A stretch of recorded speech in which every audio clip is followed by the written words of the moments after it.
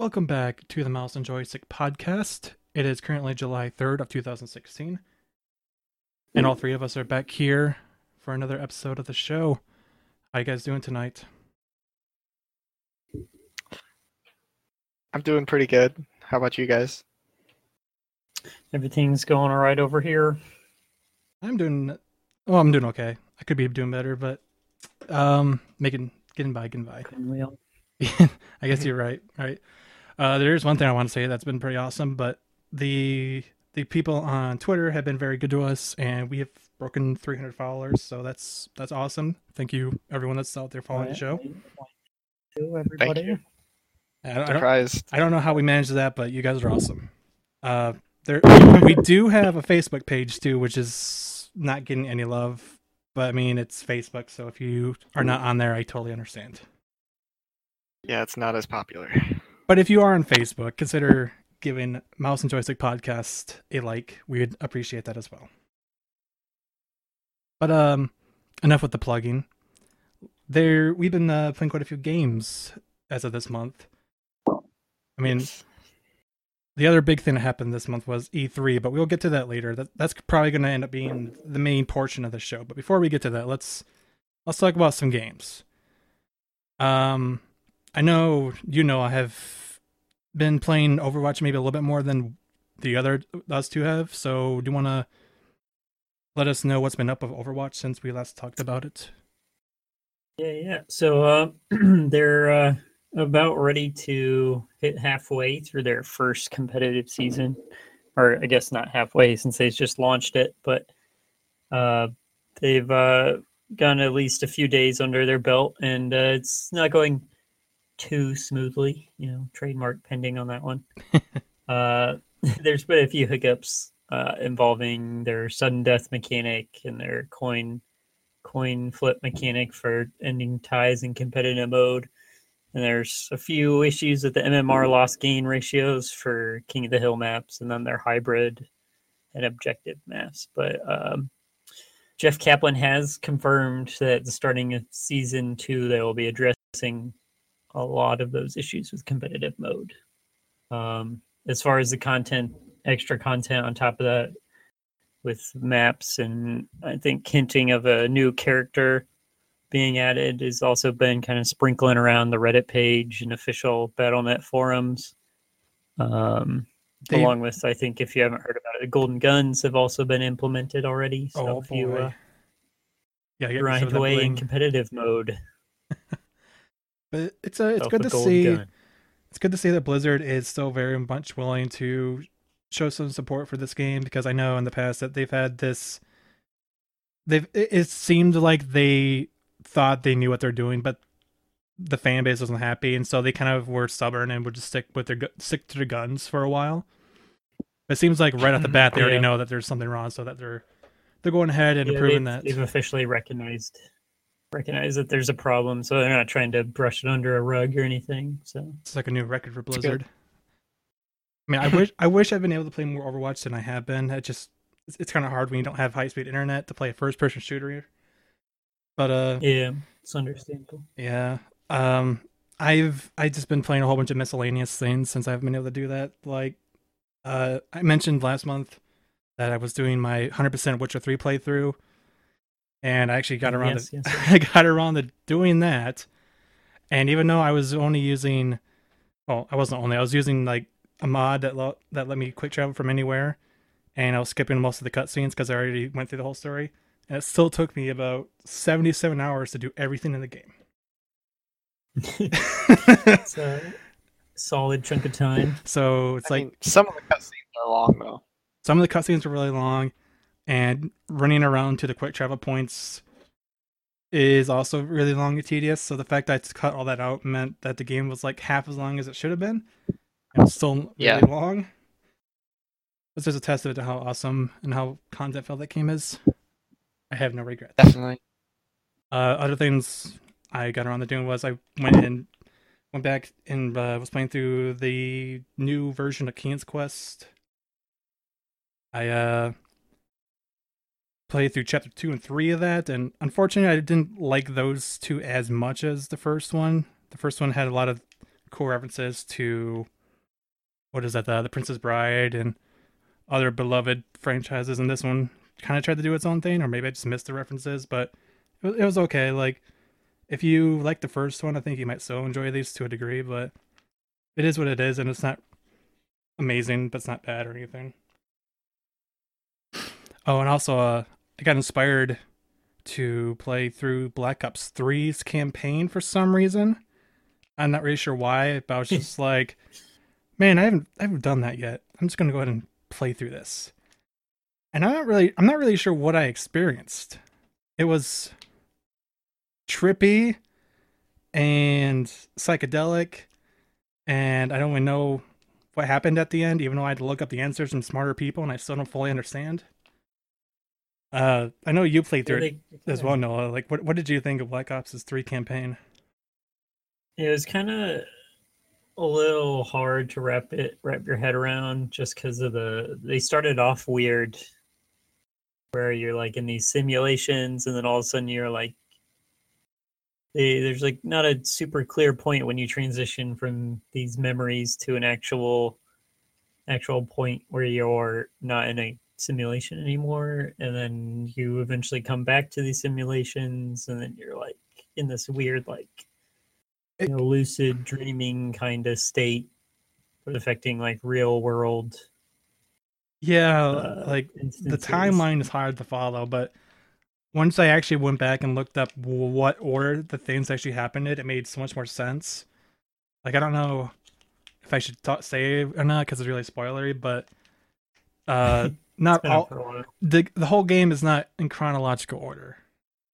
So certain things you do at the beginning are actually near the end, and some things you do at the end are actually near the beginning of the series of events. They pull that again? Kind of. But then there's also like a bait and switch near the end as well. It's like, it's just Treyarch doing their trademarks, like, ooh, we're going to mess with your minds, try to follow us. What else did I do? Oh yeah, while I was here, not really having anything else to play, I decided I was going to go download some hacked custom mods for Pokemon games. You can download them and play them through an emulator. So I went and I played a couple of custom Pokemon games. Some of the highlighted ones I want to talk about really briefly include Pokemon Ash Gray, which is kind of like a more modernized version of Pokemon Yellow, you know, which is the one where you're playing as like Ash and you have Pikachu and all that. This is like just a slightly more modern version of that, where it follows the events of the show even more closely than the Pokemon Yellow actually did. Yeah, like the person, show? the original. Oh, okay. Because there've been so many.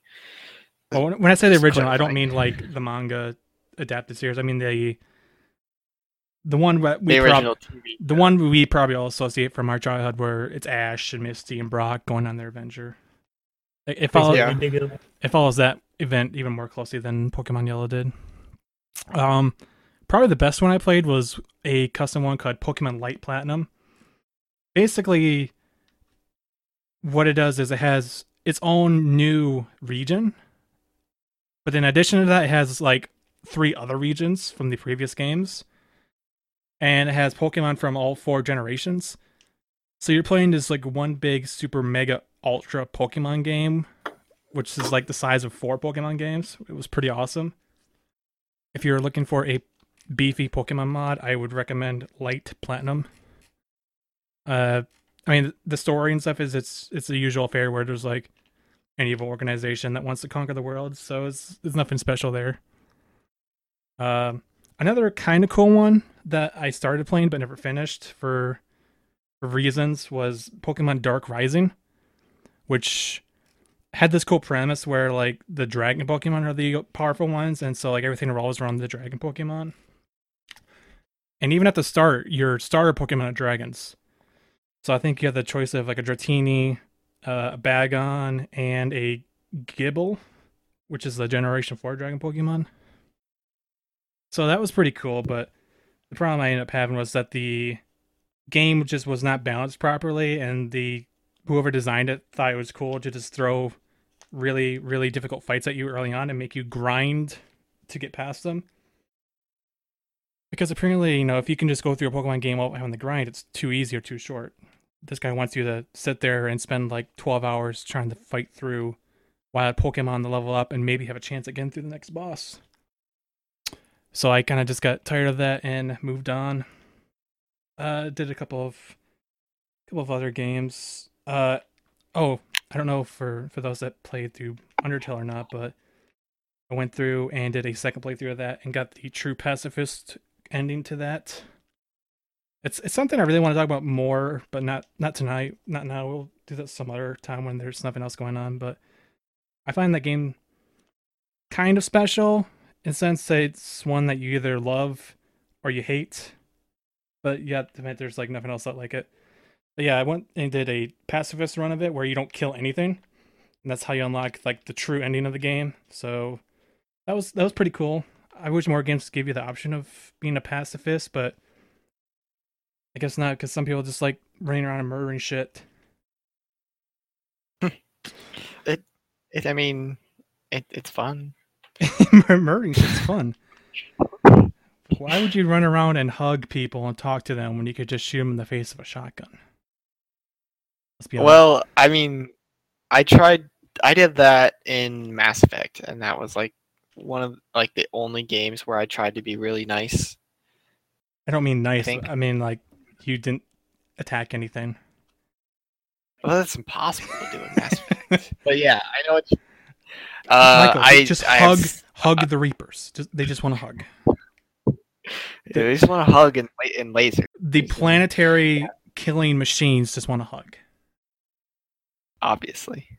I mean, that explains the ending so much. It would explain a lot, wouldn't it? I don't want to go into that right now. Freaking space kids. Confusing. Speaking of space, played a demo version of the System Shock remaster came out. For those that don't know what System Shock is, BioShock is the spiritual successor to the System Shock series. So this is like a spiritual prequel to BioShock in a way, but it's like set in a sci-fi space setting instead of an underwater city. It's like the same basic principle. You're like in an old abandoned place, and there's this mysterious sense that it used to be awesome, but something went wrong. So you're walking around uncovering what went wrong. But the demo's only like 10 minutes or so. But the fact that it's still in like pre-alpha and it's still in Kickstarter and you can go and fund it right now and it's playing really, really well is really promising. So I think it's supposed to come out later next year. So that's cool. I'm probably gonna be looking forward to that when it does come out.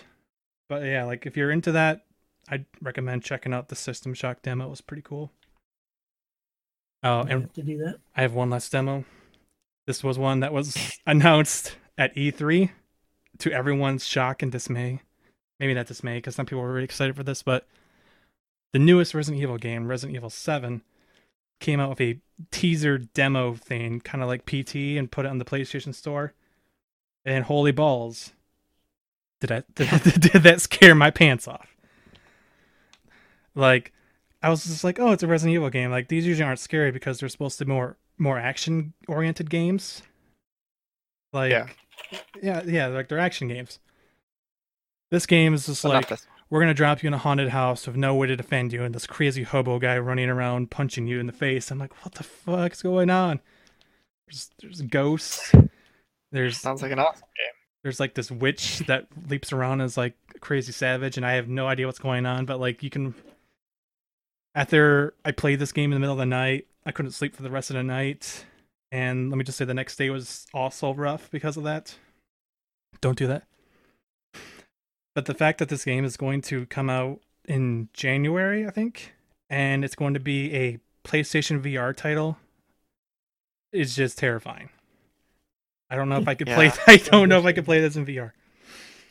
VR horror is gonna be like an interesting new take on video games, because I guess a lot of people are probably gonna they're probably gonna become really big because I know horror movies are huge, but now that like there's horror VR and I mean horror games were already almost like cinematic games anyway, Yeah. and you were already like you're trying to get through a story almost like a movie.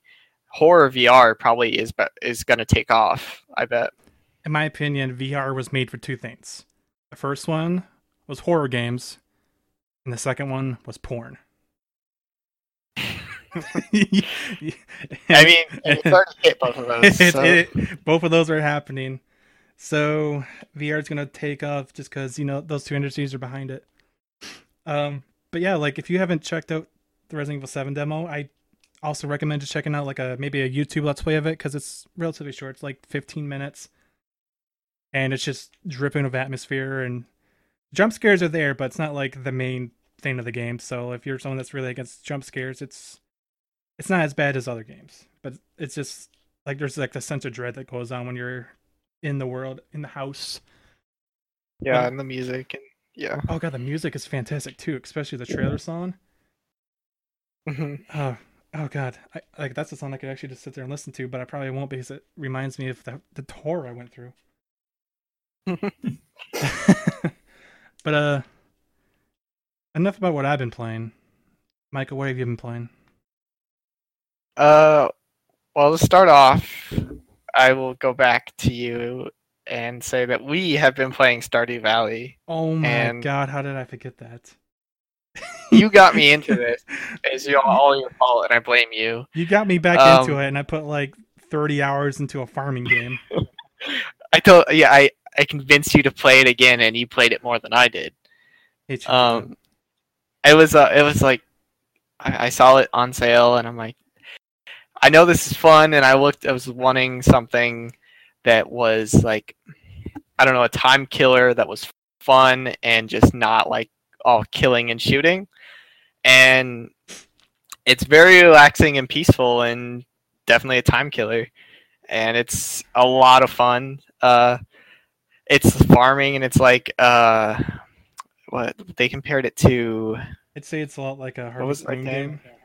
Yeah, Harvest Moon. That's what everyone's compared it to, and I'd say that's probably true.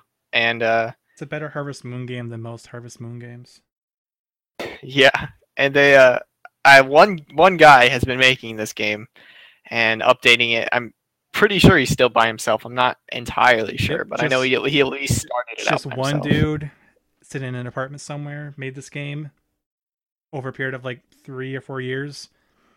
Released it on Steam, and it blew up. Has sold like 1.3 million copies, and at like $15 a piece, that's quite a good profit, I'd say.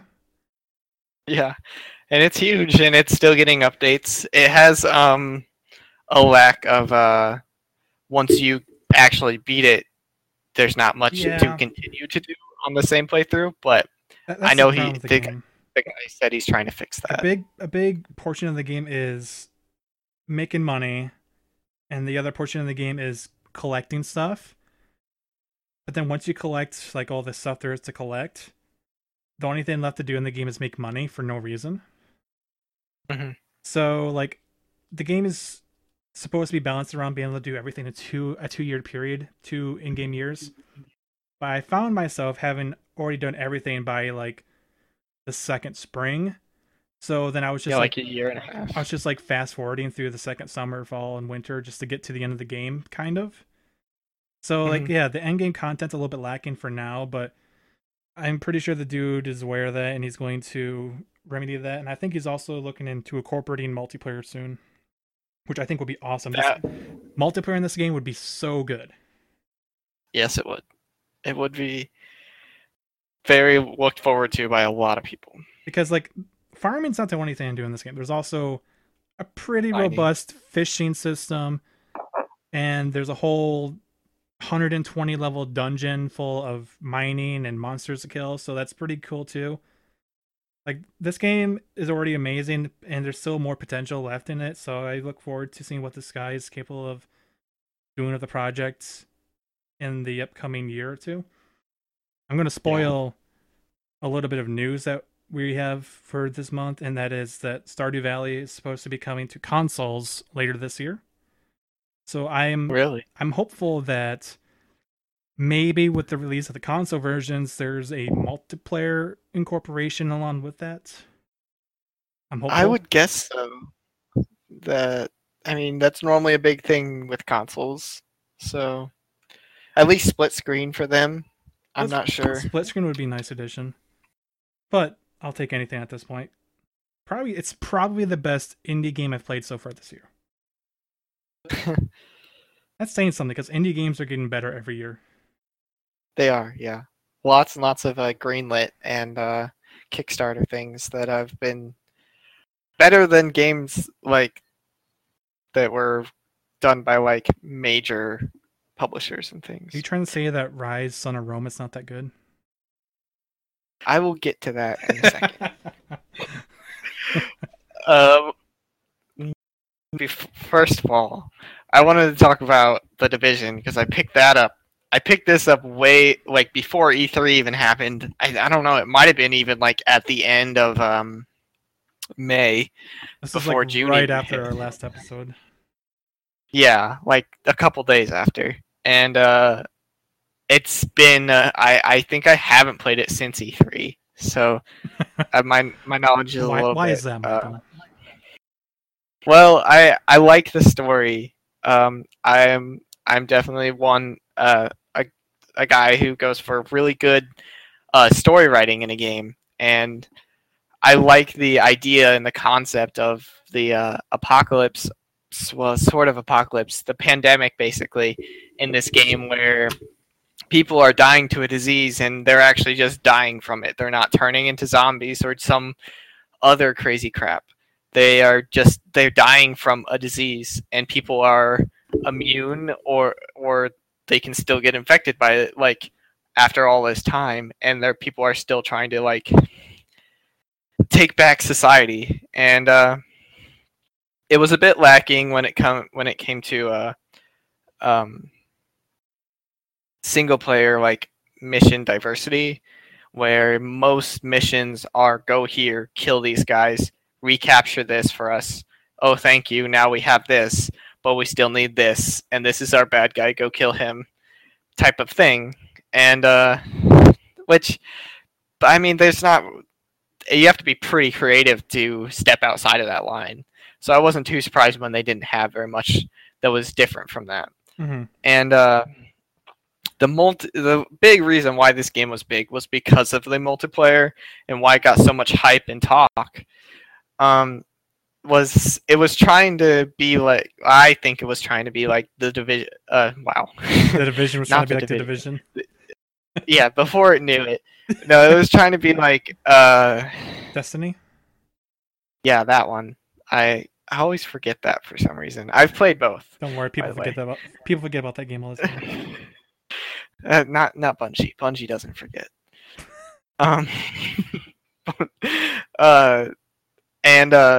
It's like a grinding type of multiplayer where you're in a map. It's different from gosh dang it, Destiny. Yeah, that one. It's different from that because Destiny is more of a dungeon grinding thing, and this is like an open world type of grinding enemies that will just respawn over time. And I tried that. These two guys didn't want to get The Division, so I didn't have anyone to play it with. So I was trying to go solo into the Dark Zone, which is the multiplayer, and kill some decently high-leveled enemies, which are pretty difficult to kill in the Dark Zone if you're under-leveled, which I was. And then get my stuff out of the Dark Zone. But to get stuff out of the Dark Zone, you need to extract it, which could take a long time. And as soon as you start that process, an alarm type thing sort of sounds, and everyone in the multiplayer area that you're in is alerted that you're trying to get stuff out of the Dark Zone. So they know that, and they can come to you. And at the same time, they're also sending AI enemies at you so you're fighting off like hordes of enemies that are pretty tough already, and then just some like random people can just come and pick you off, which happened to me 3 times in a row. Nothing I could do. I shot these guys so much, and they basically blocked through my bullets. And as soon as I poked my head out once, they shot me and killed me once, like just one shot in the head. And that was it with my multiplayer experience because I didn't want to deal with that. I can't tell if it's a series of unfortunate events or if it's really just like bad. I think that's how it is with a lot of people. I'm guessing that like you almost can't do this solo because people in groups are obviously a lot more powerful than just one solo person. Unless he has a really good position or whatever, or really good guns. But I think the only fix that would be doing something like having like single only servers, which still people can take advantage of in like forum groups anyway. So people will find a way to game the system no matter what. Yeah. So I like the single player. Multiplayer, not so much, but I did like the single player of the Division. Oh, shame. The next impulse buy that I had this month. I like how you're calling it impulse buys. I had like 5 or 6 of them this month. First, was Battlefront, Star Wars Battlefront, the new one, not the old ones. I already have the old ones.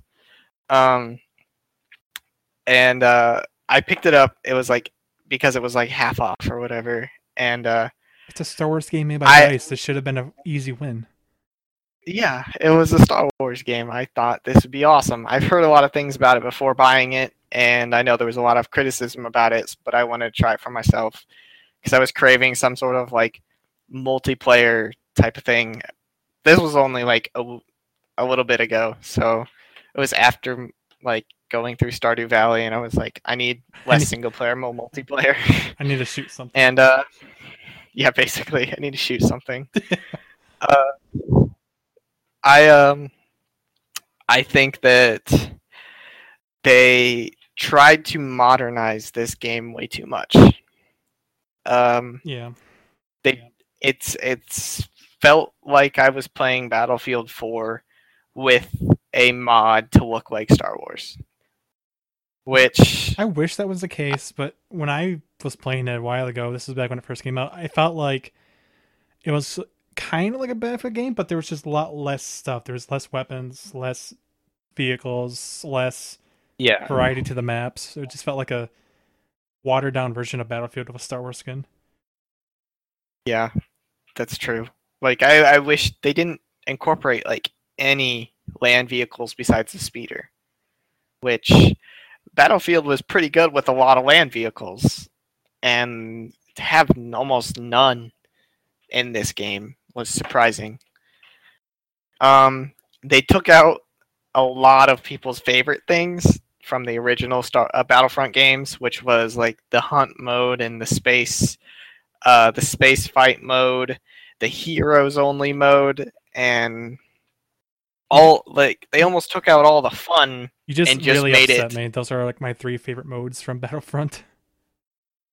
They took out all the fun and they made it like a modern shooter, which is what people didn't want anymore. I mean, everyone's had a lot of modern FPSs the past couple of years, and we're starting to get tired of them. Yeah, which is why Battlefield 1 is such a big hit right now. But besides that, I did, like you said, impulse buy Rise Son of Rome, because when I first saw this, when the Xbox One was first coming out, I was like, wow, this game looks really good. I hope to eventually get an Xbox One and play it. That didn't happen. I didn't get an Xbox One, but it did come to PC, and it was like half off on a Steam sale the other day, and I decided to download it. I beat it in 6 hours or so. Ouch. Maybe a little less than that. And let me just say that when I was running and things like that, my computer had a hard time handling it for some reason, which is not normal because my computer can handle most games. Like when I was running during like just normal games, like during the game, I was at like 12 FPS, and that was upsetting. It sounds like they were building it off the League of Legends engine. I mean, it felt like I was playing an Assassin's Creed game almost, an old one. No. Yeah, like you couldn't. It was hard to handle. But then when you stopped like moving and you were just fighting, like standing there fighting some other people, it was back up to 60 frames, which was weird. I did get this game, impulse this game, because of story. Like I said, I'm one that would totally buy a game just for good story writing, and I love Greek and Roman mythology and all that time period. So I was like, $5, why not? $5 to be a Greek badass or Roman badass. Basically, yeah. It was all, the story was really cool. It was all about betrayal, and it had a couple of the gods in it. They only named off one, which was... Were they named or were they like shown? It was more of a just referential thing. There was two of them that were like shown and like actually like interacting with people and like affecting the story. Oh, really? And one of them was the goddess of... one of them that didn't really affect the story too much was the goddess of revenge. What's her name? Is it Athena? I should know. No, it isn't. No, so it'd be. I read the Percy Jackson series. I should really know this. Oh gosh, I don't know.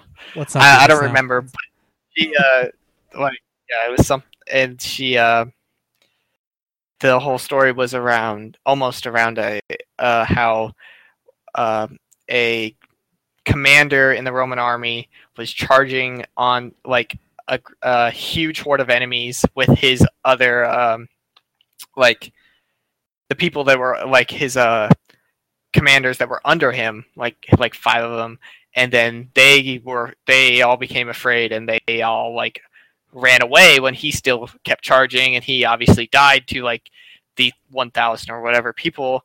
And then the goddess of revenge gave him a second chance. Oh, well, not a second chance. She made him into a vengeful spirit and sent him back into the world to kill all of his cowardly commanders. And that's not your story, but your story is wrapped around that.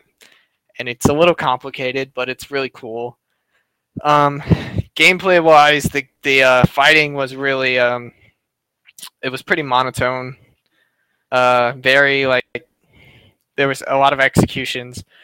Like you almost executed like every enemy basically, and every single execution required like between 1 and 3 up to like maybe even sometimes 5 button hits. Oh no. Like where you'd hit like X or Y or whatever on your controller every time for like, it got really tiring, and that's probably why it took like 6 hours. It probably would have only taken me like 2.5 hours to beat it if the fighting was just like straight up fighting.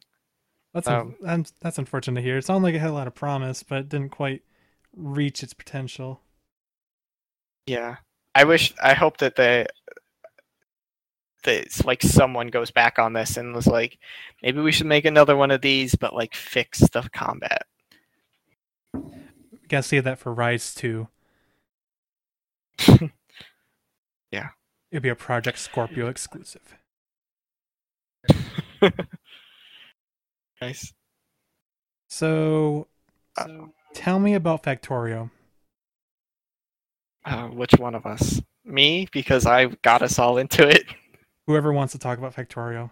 We all put quite a bit of time into it. Oh gosh.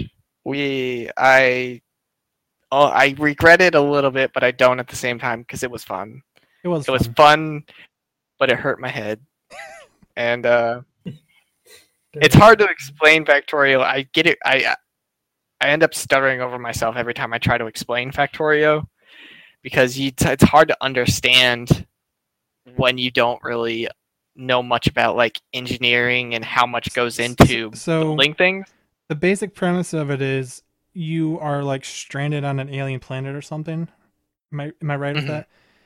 So you start harvesting some of the natural resources there, and then you use those resources to build machines, and then use those machines to develop more advanced technology, which eventually escalates you to being able to build a rocket. And are you supposed to use that rocket to get off the planet or something? Yes, that's the main basically story. And you start off using coal to power things, and coal produces a lot of pollution. And when the pollution in the air gets to the alien nests, which you can see on your map, the aliens will start to come and attack you, which adds on another cool aspect of the game to where you actually have to defend yourself from these mobs of aliens, which almost look like, I would say, Zergs, but I'm not too much of a StarCraft player. They're like little. They're a lot like Zerglings. Yeah, it's a good comparison. Yeah, like we spent hours trying to build machines to craft science vessels, which you can use to research more advanced sciences. And our base just turned into a huge mess of machines and conveyor belts everywhere. That was quite something. We didn't really optimize anything. So. No, we didn't. Yeah, we didn't optimize anything. We didn't plan for anything. We really made it a lot harder for ourselves because we just threw everything everywhere. And we're like, oh, look, we're producing iron. Let's just sit that here and this over here. But what you really need to do is bring everything together so you can make things. But building these factories, I never thought would be so stressful to me. You're just sitting there putting things together, and it became a stressful thing. It was really racking my brain. I am not even close to anywhere near an engineer, and I was trying to think this all out in my head. And it's like if you're someone that was considering going into an engineering degree, you should play Factorio, and you'll either change your mind or reinforce the idea that you should be an engineer. Yeah, it was probably. I know. The reason why I made us all get this, I think the first person I watched play it was Markiplier, and I was like, "Wow, this game looks like a lot of fun." He didn't really. I mean, he knew what he was doing, but he also didn't. But it's really hard for anyone to go into the game knowing what you're doing. You could put 20 hours in that game, still not know what you're doing. I don't. And I watched Yogscast play it a little bit, and they knew more than what we knew and Markiplier knew to play it. And their stuff actually looks really cool. The things people can do in this game, when they know what they're doing and they have the resources and the mapping to plan it all out, is crazy awesome. Just and like a real engineer. I wish, it reminded us so much of when we played Tekkit, the mod pack. When we were serious about Minecraft back in the day. Back in the day. Special modded Minecraft, not the vanilla stuff. We were hardcore Minecrafters. Too cool for that. Nowadays, if you say you are a hardcore Minecrafter, people think you're 10 years old. Well, I mean, we weren't too old when we were doing that. No, but we weren't 10 years old. True. We were more efficient with our Minecraft playthrough than we were with our Factorio. We were, yeah. I mean, but I sort of jumped around not knowing what I was doing and was just having fun making stuff out of other stuff. Okay. But I just ran around killing shit. Basically, that's all I wanted to do. I wanted to mine and kill mobs. That was fun. Good stuff. So one last game before we move on to the news, and this is another thing that was announced at E3, which was a limited time Xbox One Halo Wars 2 beta. So Noah actually had a chance to play that because he's the only one here that has an Xbox One. Why don't you let us know how Halo Wars 2 was in its limited state and how it compares to the first one? Yeah, so one thing before I get into it is to remind everybody it's not coming out until next February. Correct. So it's a still in development game. And I think a lot of people didn't keep that in mind when they played it. So there's obviously bound to be a number of people never do when it comes to betas. They don't comprehend that beta is still an in development build. It's not done. Right. And I enjoyed it. I think it truly is a sequel to the first one. If you guys have played the first one's more of a console-based rock paper scissors style RTS, where this unit counters this unit, which is countered by this unit, and it's a pretty simple triangle kind of thing. Mm-hmm. And this one, I think, is kind of branching out a little bit more into the standard RTS style, where they're introducing multiple resources into the game. You can group units into specific groups, so you can start some intense macro play, and they're standardizing units kind of across the board to where each one has its own specific role, and it's less this unit is a hard counter to this unit. So it's more about placement and macroing and microing your units. So I think when it does release, it's going to be a pretty good RTS when it comes out. Basically everything I've heard about this game is like reminding me so much of StarCraft 2 in its earlier days. And as someone that played StarCraft 2 a lot back when it first came out, I'm really excited for this. And I also really like the first Halo Wars, so that's even like more frosting on the cake, or however you want to say it. So yeah, like that comes out next February, and I think the three of us are all looking forward to that. So I think when it gets closer to launch, we'll be talking about that a bit more. Before we move on to news, this is not necessarily game related, but I just want to make a comment that I did went and see the Warcraft movie based off Blizzard's Warcraft franchise, which led to the creation of World of Warcraft, the most popular MMO in the world at one point. I don't know if it still is or not. But the movie was pretty good. Like, it's not the best writing, it's not the best story ever, but if you're into good visuals and good action sequences, I would highly recommend it. And it is nowhere near as bad as the critics say. And I'm just gonna say that. I don't have a whole lot to say because I'm not really into the whole Warcraft lore, so I can't really comment on how faithful they were to the characters, but they felt good to me. So, moving on to some news that happened before and a little bit after E3, but not necessarily related to E3. We'll just go through this all really quickly. So the game No Man's Sky was supposed to be out now, but it got delayed till like the first or second week of August. So it got about a 5-week delay on that. So that will be coming out a little bit later than intended. Oh yes. So the head of creative communications at Telltale Games made a Twitter post saying that the Batman, the Telltale series, will be premiering this summer, and The Walking Dead Season 3 will be premiering this fall. As a fan of Telltale Games, I am on board for this. I've been looking forward to the Batman game for quite a while. Should be pretty good.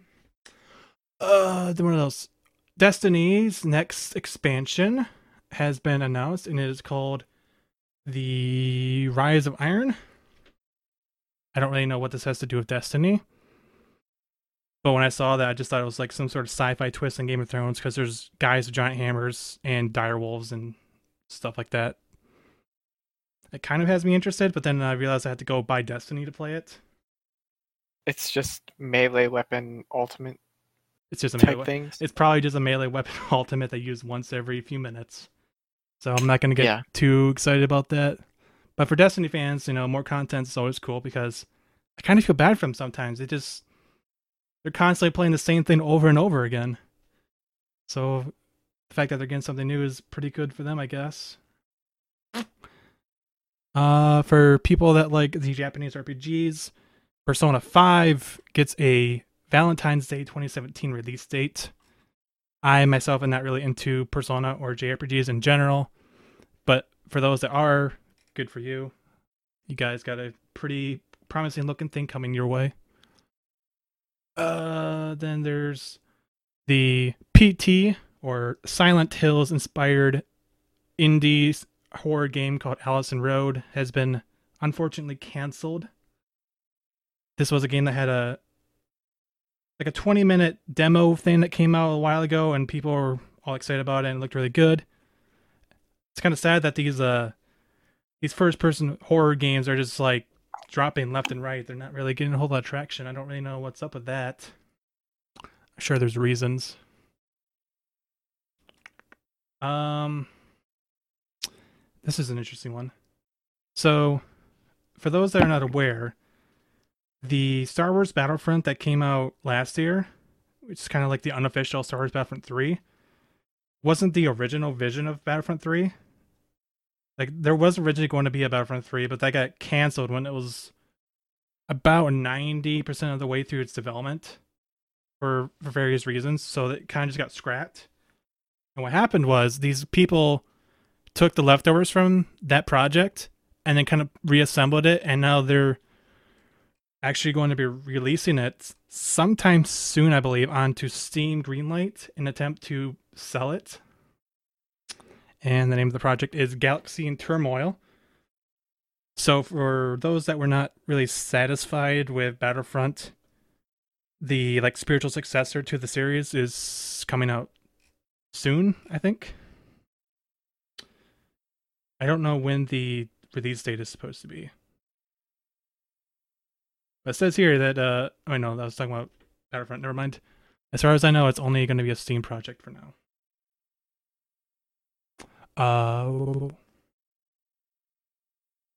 So the Xbox One is, after a couple years of release, getting mouse and keyboard support.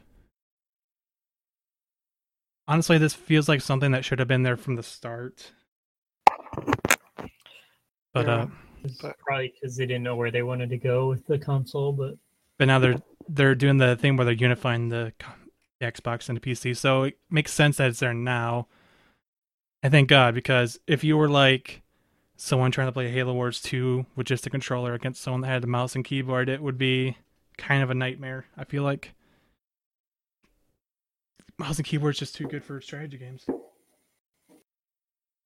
I mentioned this earlier, but Stardew Valley is getting a Xbox One, PlayStation 4, and Wii U version sometime later this year, or maybe as late as February. I don't really know how the quarters are divided up, but by this time next year, you will have your hands on that. I highly recommend taking a look at that if you are into the life simulator kind of games. This one's kind of sad. It was announced that the original PlanetSide, the first one, is having its server shut down. I think that's already happened. They were shut down on the 1st of July.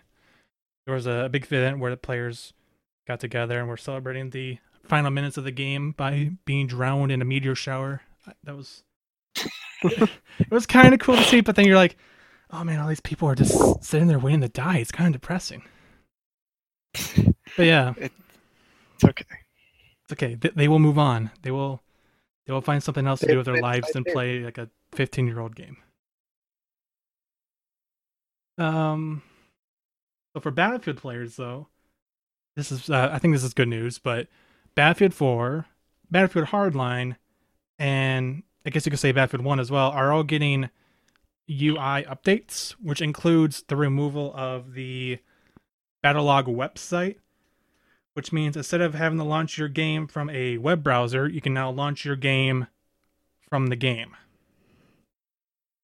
I just want to say this makes a whole lot more sense, and I'm glad that DICE has finally realized how stupid an idea it was in the first place. Yeah, that's a big release. It's big done. I don't know how that came about in the first place and why it stuck around for so many games. Like, it was there for Battlefield 3, then 4, then Hardline, and they finally said, okay, people don't like this, let's change it. Let's do something normal. So there was going to be like remastered collection of the Batman Arkham games coming at the end of July, or yeah, I think it was the end of July. But then Warner Brothers made a post on their official web forums stating that the project has been delayed indefinitely. So I don't know if they discovered something wrong during development or what happened, but we may not begin those now, or we may be just getting them a month later. Who knows? But the way they announced it made it seem like if there's a chance that it's never going to happen, they set it up so that that is the case. Really bizarre. And then the final bit of news we have before we dive into the big segment of the night is BioShock The Collection has been announced for PlayStation 4, Xbox One, and PC, which is like a big old bundle that comes with a remastered version of BioShock 1 and all the DLC, a remastered version of BioShock 2 and its DLC, and then it comes with the original version of BioShock Infinite with the Season Pass content. So I'm pretty happy about this. It's one of my favorite game franchises of all time. And I do believe they mentioned that if you already own a few of these titles on Steam, you will get the upgrade to the new versions for free. And if you're on Xbox One or PlayStation 4 and have never played the BioShock series, I highly recommend picking this up when it comes out in September. Fantastic series. But with that out of the way, why don't we introduce those listening to E3, which is short for the Electronic Entertainment Expo. It's an event that takes place every June in California. Essentially what it is it's the time of the year where all the publishers come together, hold press events, and basically announce everything that they're doing for the next year and a half or so.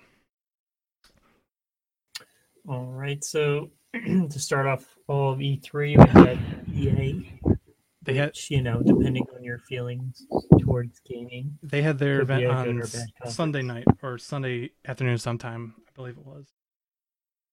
Yeah. And so highlights from that one. Probably the most important for me was Titanfall 2. They had a multiplayer trailer which featured some of their new multiplayer mechanics with grappling hooks and black hole type weapons. They had a single player trailer, which was kind of a relief because I think the first Titanfall kind of fell short with just only having a multiplayer. They announced that the release date is going to be a late October, so we're looking around the 28th of October this year. Mm-hmm. And another bonus is that they said all the DLC maps will be included in the game. I'm so relieved to hear that. No charge. So relieved. So I don't know how you guys were feeling about it, but I felt at least willing to pick it up and try it out. I'm really pumped for this game, especially the single player portion of it. I think that has a lot of potential to be awesome. My only real gripe with the whole thing is the fact that they decided that they're going to release it 1 week after Battlefield 1. Now, I mean, there's differences for sure, but it still doesn't change the fact that EA is releasing two highly competitive, highly long-term first-person shooters 1 week from each other. Sure, they're different settings, but I still feel like there's some overlap there to a degree. And if people are only going to pick one or the other, I can't help but feel like people are going to pick Battlefield. I just have that feeling. Yeah, probably, but a lot of people are probably going to pick Battlefield. I hope I'm proven wrong. Battlefield 1. I want this game to won't succeed. Have the character. Because the first one was pretty good, but the lack of single player killed the first one for me. I too definitely want this game to be good and to succeed and to get a following, but just that marketing play where Battlefield 1 looks amazing, and like that trailer almost broke the internet. It was crazy. Everyone wanted this, and everyone wants to see this happen. And just you can't follow something that big with something that like the first game almost flopped, almost. And it sold well, but it didn't keep a following. People after a month just went back and played whatever the newest Call of Duty or Battlefield was. Exactly. And I mean, I know for a for sure thing I'm picking up Battlefield 1. Titanfall 2 is a maybe for me right now. All right. Coming into smaller titles, I'd want to say Madden NFL I wouldn't 2017. I wouldn't say this is a smaller title. Well, it's a smaller portion of people who had listened to a gaming podcast. You're right about that. I mean, I think all three of us were surprised to find out that they actually have like esport tournaments for Madden games. I was very surprised that people watch people play football as a video game when they can watch people play football as a real game. But I guess that's some people that appeals to them. Yeah, whatever floats your boat. Yeah, you learn something new every day. And let's see, moving on. One of the recurring themes kind of for this E3 is kind of like tastes of games coming, and as game development becomes more expensive and they put more resources into their development cycle, it's harder to push out games, which is both good and bad over on a year to year basis. So we got a taste of Mass Effect Andromeda. We got some information on how it's being moved over to the Frostbite engine, which is always good to have a unified engine across the board. And they did not have a release date, but at least we know it's coming. I'm so excited for the new Mass Effect, but I'm just really upset that 2 years in a row they brought it to the stage and didn't show anything substantially new. Yeah, last year they're like, here's some promotion, here's like some concept art, and there are people talking about how excited we are for the project. And then this year they're like, here's some more concept art and more people behind the scenes talking about how excited they are for it. I'm like, okay, can I see the game, please? Yeah, I don't even think they showed any gameplay. They showed like one tiny footage where it was like the new main character waking up and getting out of bed or something. I'm like, oh, cool. I don't know who that is or why I should be excited. But let's just hope that they're just taking their time and putting a lot of effort into it. So it'll be a good one. I just have a bad feeling it's for some reason getting put on the back burner, which I hope it's not true. Hopefully not. Well, I mean, they can't be spending too many resources on other titles, so I guess we'll see. They have to put resources into the new FIFA. Which, if we're continuing here, FIFA 2017 was announced. It's also being migrated to the Frostbite engine. Cool. And they kind of introduced a new take on their single player kind of create a character story mode, and they titled it The Journey. So if you're really into kind of getting into FIFA and building your own character and maybe getting a little bit more into rather just playing a game and having a name or a character named after you, maybe you can get a little story behind it to fill your wildest and deepest fantasies of becoming a pro footballer. It's been my dream. I was confused. Is that thing, what they showed during the thing was a story of that guy, and I'm pretty sure he's a professional footballer. I thought he was an actor impersonating an actual football player from years ago, but I could be wrong. I don't know. I thought, and then it almost seemed like that's the only like person you can play through in the journey. But I thought they'd have like customization, but I'm not sure. I think he is the only person you can play as in the journey. Like, they're still going to have the whole custom thing where you create your own team and you go through a career that way. But this is like an actual story mode where there's like cut scenes of behind the scenes stuff going on. So like it seems kind of new, and I'm down for it, but I'm probably not going to play it because I don't care for FIFA. But for those that do, it's cool. I'm happy for you guys.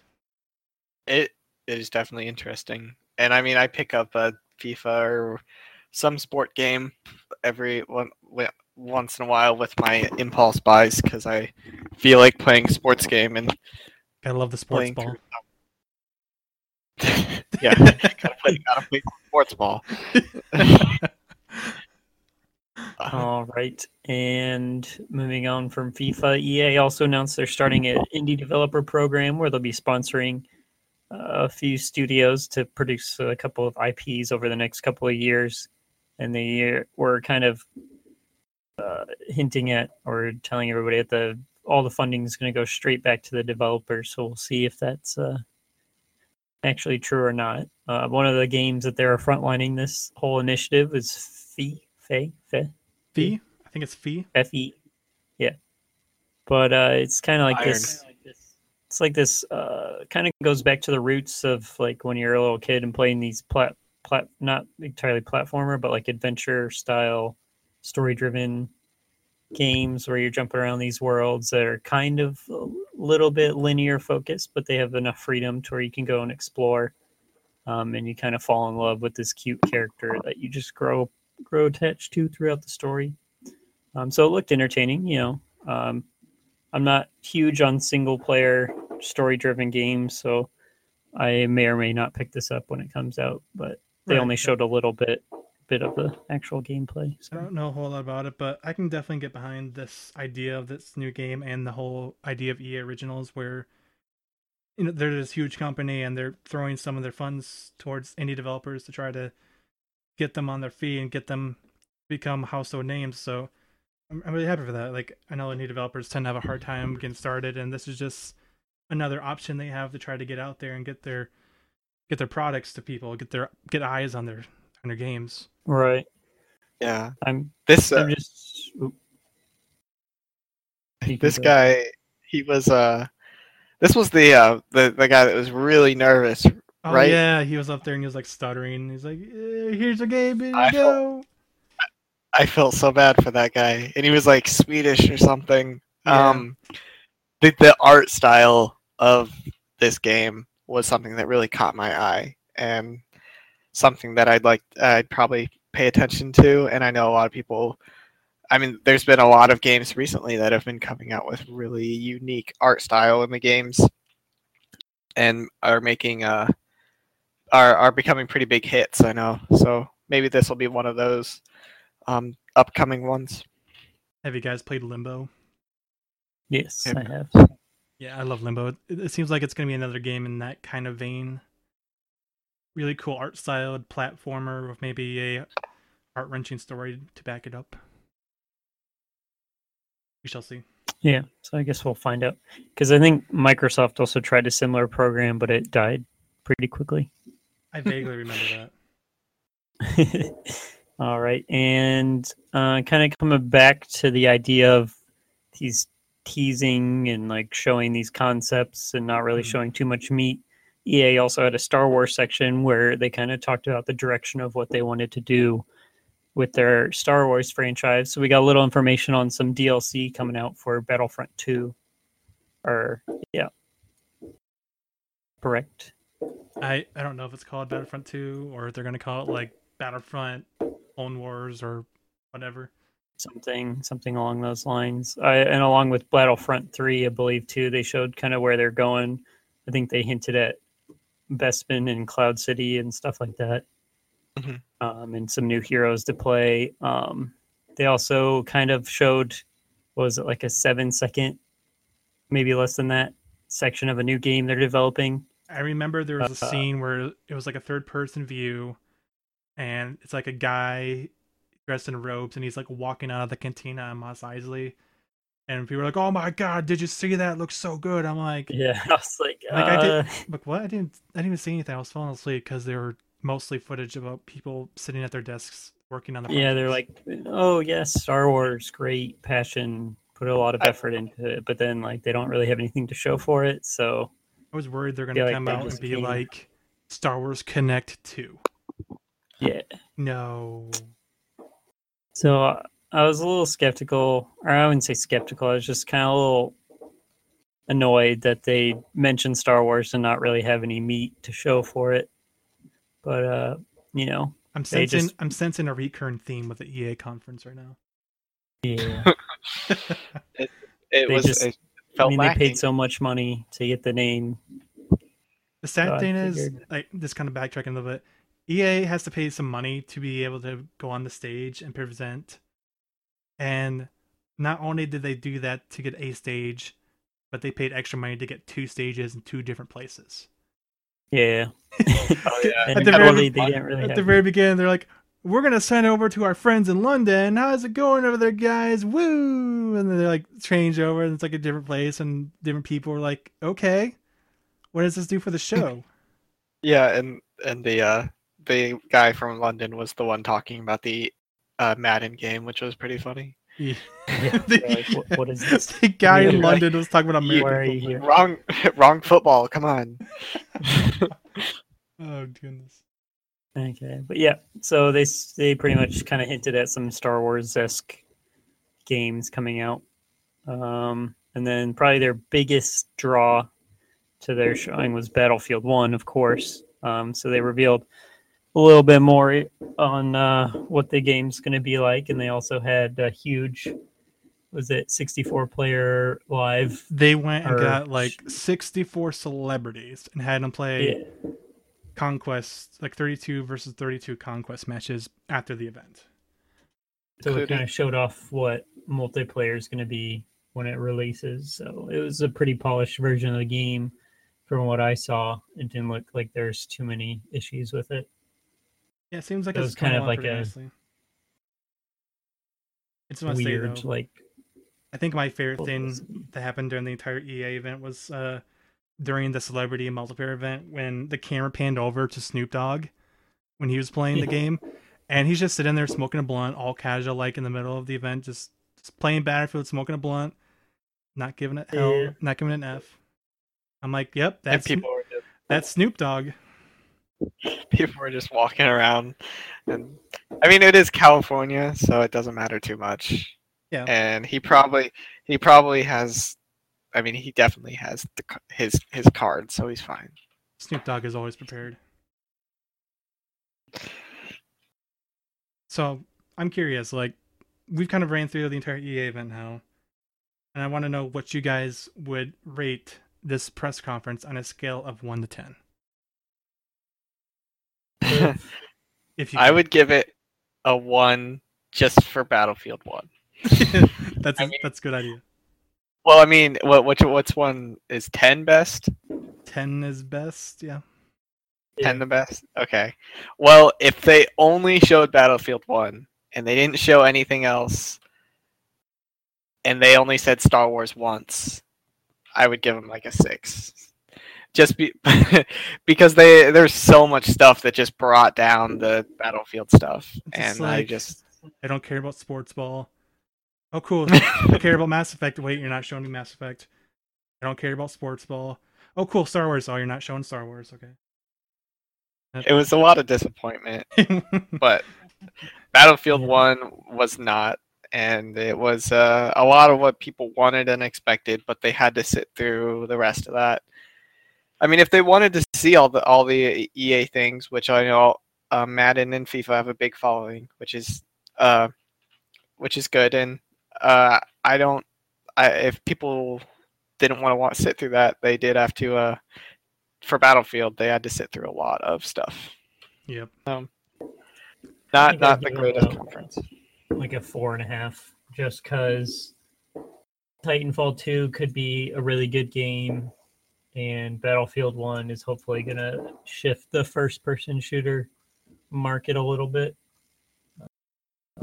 Maybe I'm a little cynical, but down on Andromeda and Star Wars is kind of they kind of just came out, and the stuff that they did show was stuff we already knew about, and then they only alluded to new stuff. They didn't actually show anything, so for that I give them like a 3 out of 10. I'm pretty disappointed.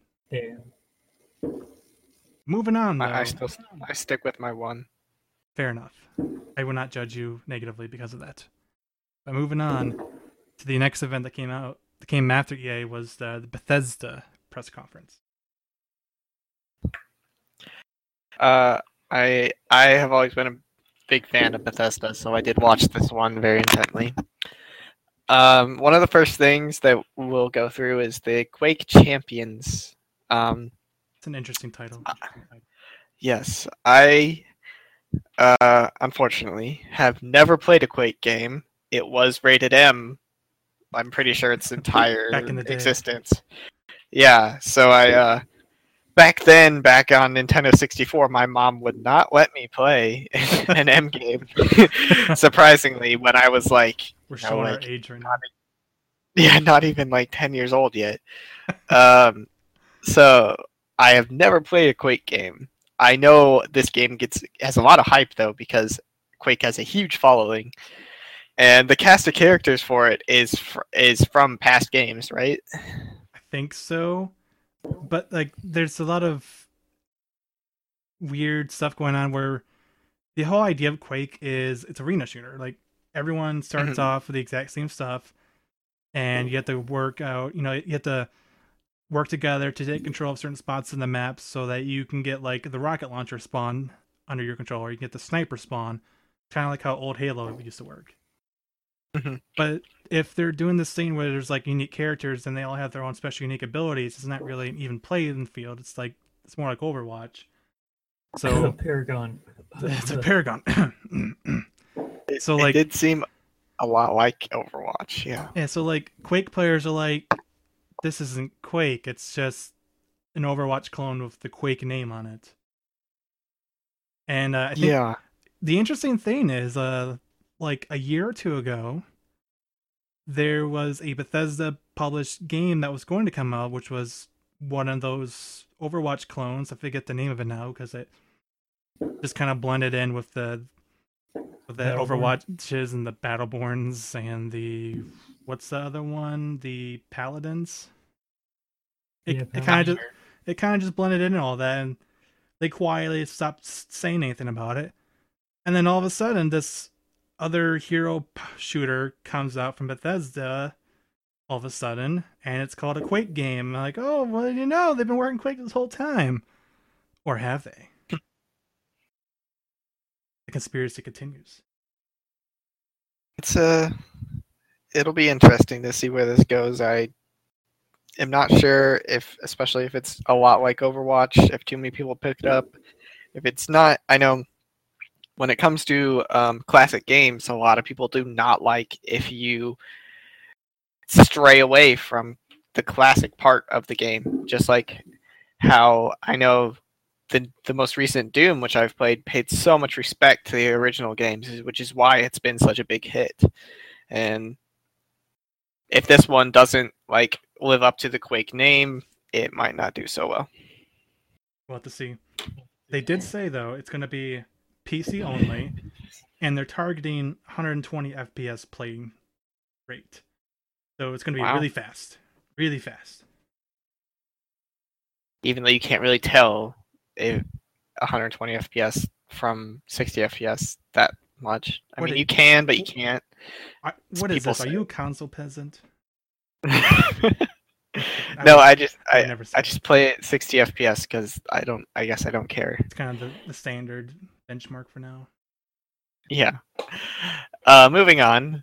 Next, another thing that they really put a lot into it was this trailer and this presentation was the Elder Scrolls Legends, and it's an expansion for the MMO Elder Scrolls game, and it seems like it's a pretty big one. And isn't this the trailer for? Isn't this the card game? Is that what you said? Is that the? It's the card game. Did I get that? This one's the card game, but didn't the? Honestly, I can't blame you for mixing them up because they're both these weird Elder Scrolls spin-offs that are not Elder Scrolls 6. Yeah, I thought this one. I could have sworn they announced a big DLC for the newest for the MMO, but I think they did later in the show. Oh, okay. Well, the card game, which I guess that is Elder Scrolls Legend, the card game. If any of you have ever played Hearthstone, it looks and plays almost a lot like Hearthstone, and it deals with like a lot of characters, or basically most of the characters from the Elder Scrolls games, and I'm not sure exactly when it'll be out, but it's exactly that. It's an Elder Scrolls card game, which the thing no one asked for, but we're getting. Yeah, but then people were a little bit upset because it does look and play a lot like Hearthstone. You start out with however many, like 5 or 6 cards, and you gain 1 mana crystal every round until you hit 210. So the only unique thing I really saw about this was the fact that the playing board is split into 2 lanes. And so the way it works is you can choose which side of the board to put your creatures on. But then once you put them on that side, they can only attack other minions on that side of the board or directed to the enemy face. So there's this interesting dynamic where you could just focus all your defenses on one side for whatever reason and then have the other side be empty, or I don't know. I'm not really sure what kind of strategy this is going to involve, but it's a little thing that helps it stand out from Hearthstone, but I don't know if that's going to be enough. Yeah, I obviously didn't pay too much attention to it if I got it mixed up, but if it's not too expensive, I would consider picking it up because I did like Hearthstone, and it might be free. I'm not sure. Hopefully. Moving on. Probably their biggest thing. I would say it's their biggest thing, just because there wasn't too much else. Was the Fallout 4 like another trailer for announcing it with Todd Howard in it. He was pretty excited to show 3 new DLCs that are all included in the season pass still. The first one being the Contractions Workshop, and that is that's just a bunch of... There's another small size DLC, but it's going to have more things that you can craft and put into your houses and stuff. Mm-hmm. It's another one. It's just another crafting, and a lot of I know a lot of people were not too upset because the other crafting ones were pretty cheap at like $5 for the other DLCs, and I'm pretty sure this one probably won't be too expensive too, because it doesn't have too much in it. The next one is the Vault-Tec Build Your Own Vault DLC, which I am looking forward to. It looks really cool, and that was one of the first things I ever said about the new crafting and system in Fallout. When I first saw that it had one, I was like, man, I hope we can actually create our own vault. And the fact that they actually did that, and they listened, I'm guessing they listened to fans, because I bet this was really demanded. Maybe they had this in mind before people yelled at them to do this. But this is going to be awesome. I've always wanted to do this, and it's going to look... It's going to look a little bit like the app that they have, but I feel like in the game, it's going to be pretty awesome. I hope we have the freedom to be whatever kind of overseer we really want to be. Yeah, it said in the trailer you can run experiments, and you can give all the people in there your very own Vault-Tec suits, and it'd be interesting to see like how creative you can actually be with this. I want to know. I want to know how many people make Vault 69. A lot of people. It's gonna happen. Vault 69, Vault 666, and all about that. I'm original. I'm Vault 101. I'm original. Why not just Vault 000 and be the super top secret one?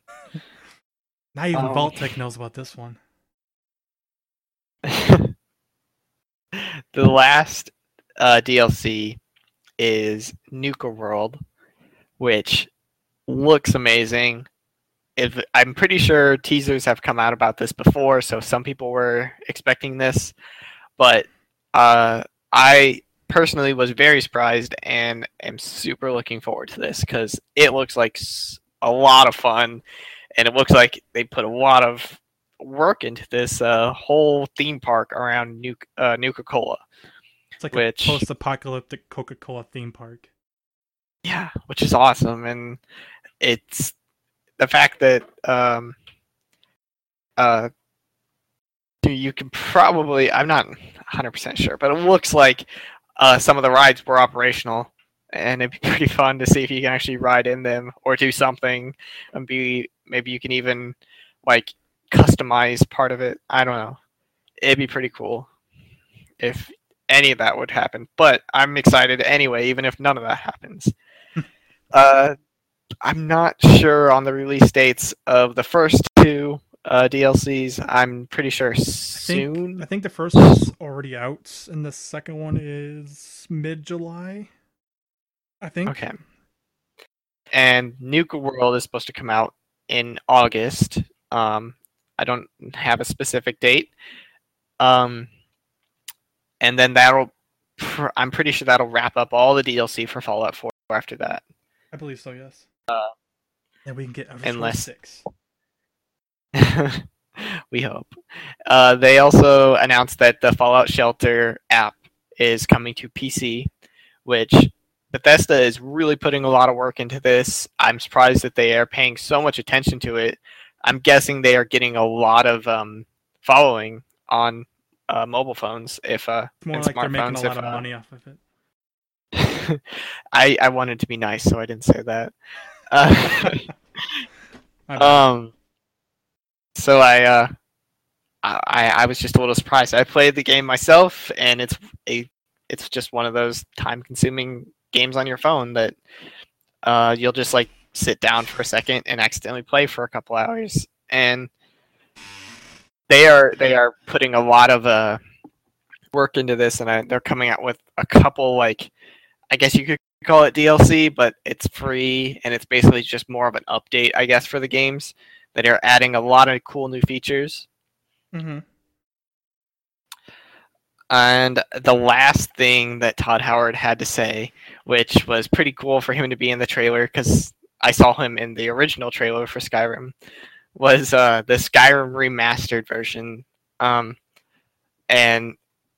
they just basically updated all the textures and things, and fixed a lot of the I don't know, like the graphics basically of the game. Make everything look pretty, basically. Even the water looks a lot better. And the remastered version is going to be free for anyone who has it on PC, already downloaded, like on Steam or whatever, like including with all the DLC and all that. And they are announcing that Skyrim is going to get mods for console players when this comes out also. That's awesome to hear. Skyrim with mods is a beautiful thing. Yeah, I'm looking forward to it. I know there's already a ton of mods that make it look a lot better anyway, but maybe they can do even more things when this comes out. As much as I like Skyrim, I think I would have preferred to have seen a remaster of Elder Scrolls 4, because that game really could use a little touch up in certain places, especially if the combat and the certain areas of the game where you go into hell and they don't work properly sometimes. You know what I'm saying? You're stuck forever. Yeah, if they could like fix those parts of the game and then remaster it to make it look like Skyrim, I'd be totally on board for that. I bet a lot of people would love that. I know a lot of people loved Oblivion. I personally sort of rushed through it because I knew how much hell it would be to go through all the Oblivion gates and to basically get stuck on some because you can't get through them. There's like almost no end, or it's really hard to find your way through. Bethesda, please. Moving on, the next game. Well, another game that they announced, or at least showed the trailer for, was Prey. Not a new title, but it's a reboot of an older series that kind of didn't get a whole lot of love. Yeah. And they showed the trailer, and it looks really cool, honestly. It's like what everyone keeps saying, it's like Groundhog Day, and Groundhog's Day mixed shows, with sci-fi stuff. Yeah, and the guy keeps waking up same day, and only a little like his. Basically, he just looks like he's getting like worse and worse, or sicker and sicker, and he eventually it gets to where like there are like alien type things or some sort of black goo that is attacking you, and this game almost looks like a action horror game, which would be pretty interesting with the take on it that they have. I'm gonna keep an eye on this game. I played the original one back in like 2006, I think it was. I didn't finish it. I got partway through it, and it had a really cool concept, and the execution wasn't too bad. It's just one of those games that kind of gets lost with everything else going on around it. Mm-hmm. It's promising.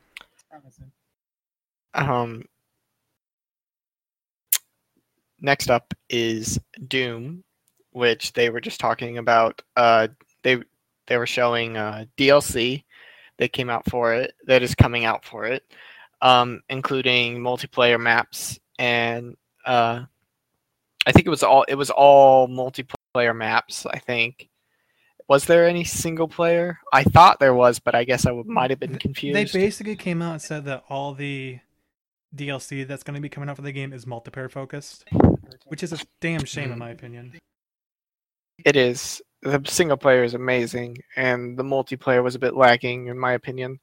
So to hear that is a little bit disappointing. But they also announced that the Snap Map has free updates, and if anyone wants to know what that is, it's basically like a map creator for Doom, and anyone can go in it and make their own maps, and then you can play them in the game through the Snap Map thing. I want to say you're able to make custom games with the custom maps, so it's kind of like Halo's Forge in a way. Mm-hmm. But don't quote me on that. I may be wrong. I think it's a little bit like that. I'm not sure if you can like put in like enemies or not, which would make it a little bit different than Forge. But if you can't, it would be a lot like just like a multiplayer Forge like Halo has had for a while. The next thing on the list is what I thought I was reading earlier, was the Elder Scrolls Online, which is the DLC, and it is the Dark Brotherhood DLC. I have never played the Elder Scrolls Online. I wanted to, and I think that might be something all three of us might get into eventually if we all save up money or it goes on sale or something like that. We could possibly do that.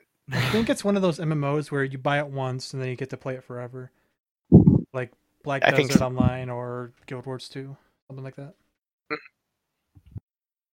I would definitely say it's a possibility that the three of us could do that. And the is that Tamriel update? Yeah, the one Tamriel update was kind of the basic gist of it was that they're updating the game to be in a way where such that the entire world around you now scales to your level instead of it being you having to level up to get to certain places. So like the idea is that you can start the game and then you can go to any part of the game you want right off the bat, because if you go there as a level 1, everything's going to be like level 1. Mm-hmm. That makes a lot more sense. I was confused at that when they were talking about it during the whole show. So I guess that does make a lot more sense, and I like that they have that instead of you running into giant mobs or really, really high level mobs and just dying instantly. Next up is the Bethesda announced some of their VR that they are doing, and they have VR for Doom, and I'm not. Is that for the full game? I am not. I think Doom sure. is going to just be like a VR experience where it's 1 or 2 levels, and then they announced Fallout 4 is going to be in VR, and I think that's going to be the full game. I think. Yeah, that's what it looked like. Which that'll be really cool. Well, when I eventually get VR, I feel like that is probably gonna be one of the first games I try because Fallout is awesome, and Fallout, like realistically playing Fallout, will be really cool. Another thing that they had was, I'm pretty sure it was during this conference, was the Star Trek VR, right? That was Ubisoft, I think. Was it Ubisoft? Darn it! I get. There's too much VR this year. There's so much VR. I'm so confused. We'll get to that later then. Anyway, one like a really big thing that they displayed was Dishonored 2, and they showed a lot of in-engine footage, and they also showed a gameplay demo with all the new abilities that looked amazing. This game does look amazing. I was not too much into the first Dishonored, but this one definitely blew my mind a little bit when it came to the things that they could do with this almost like stealthy assassin type of game. There's a new trailer for it that they showed at the conference, and they also announced what you can get in the collector's edition. The best thing in that being like a mask, the assassin mask. Yeah, I would totally get that if I cared more and had more money. Like, mostly the second. Here's the weird thing about Dishonored. Like the game, Dishonored is a pretty decent series. Like they're solid. There's nothing wrong with it really, but I feel like they were trying to make a bigger deal out of Dishonored 2 than it actually is. So it kind of felt weird to me when they were like, "This is our headlining title for the year. Here's like 4 trailers of the game in a row." It's like, okay, 20 minutes of this game. Let's move on. I feel like you've spoiled a lot of it already. Let's go. Let's finish this up. Yeah, it was really pushed on us, and not really something I expected from Bethesda. I thought them to push one of their major titles instead of one of their newer and more growing titles, but it was good nonetheless. A little bit much for everyone to take in all at once, but I liked it. Yep. So, on a scale of 1 to 10, what would you rate the Bethesda conference? I mean, they had Fallout. They had Fallout but again. Yeah, but other than that, it was a little bit lacking. I think the Doom and the VR and a lot of Elder Scrolls Online and Elder Scrolls Legends stuff sort of made me a little bit bored. So I would give it like probably like a 6.5. I'll give it a 6.5 just because I love Fallout so much. Right on. I was leaning towards about a 6 myself. It was slightly above average, but nothing that was really special. Mm-hmm. Do you have an opinion on it, Noah? I'd say I'd give it about 5.5. I played Fallout 4. I own it, obviously, but I didn't pick up any of the DLC, and I enjoyed obviously original thing. Dishonored, I didn't get around to playing the first one, unfortunately, but I think it would probably be worth to pick it up. I think we're all kind of in agreement with this. Should we move on at it? To Microsoft? Yeah. So this is probably one of the biggest events of the entire week. Yeah, they had a lot of information, but it kind of wasn't all put out in the actual presentation. A lot of it came out after too. I just want to say where they kind of went in more depth. I just want to say before we get into it, I felt weird that the very first thing they did, I'm going to spoil it partially, but the very first thing they did was announce this brand new Xbox One Slim, and how it's better than the Xbox One, and how everyone should be looking forward to upgrading their Xbox Ones to this. And then they spent the entire rest of the show saying, you don't need an Xbox One. You can play all this on PC. So Yeah. I'm like, okay, so about that Xbox One you announced. But enough of that. I think it's kind of like the division of people who can't afford to get into PC gaming.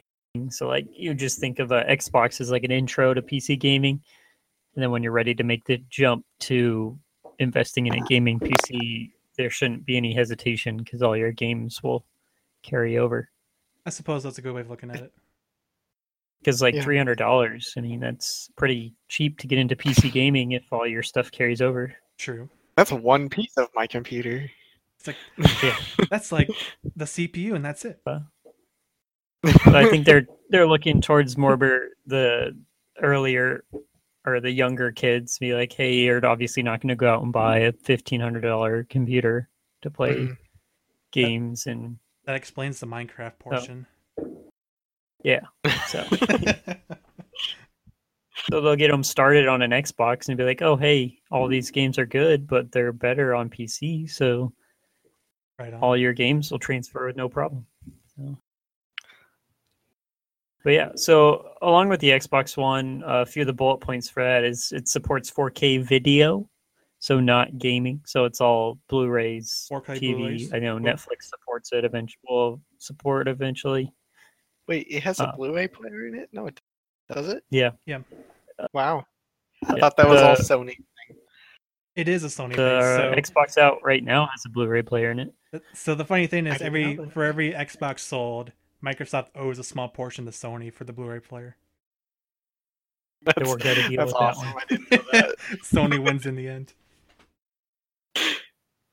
So then we also touched that, you know, how Xbox is kind of an intro to gaming on the PC. So they announced the Play Anywhere initiative, where all the, I guess, Xbox / Windows 10 exclusives will be cross-play compatible between Xbox and computer. So if you have friends that are exclusively Xbox or exclusively PC, if you can find a game that you all like, you can tear down in your system and play together. I think that was single-handedly the best piece of news announced at the entire show. And then, so that's kind of the new Xboxy features so far. So the next things I'm going to list are all games that they announced, and all the games, I think, minus some of the third-party developer ones, will be available for the cross-play and Play Anywhere initiative. Mm-hmm. So the first one that is going to be is Gears of War 4, where at E3 on their booth or at their demonstration, they showed a little bit of gameplay. And one of the most notable things was they had this pretty wicked saw blade turret gun thing. That weapon where is it awesome. used physics and math and stuff to cut people up. Geometry.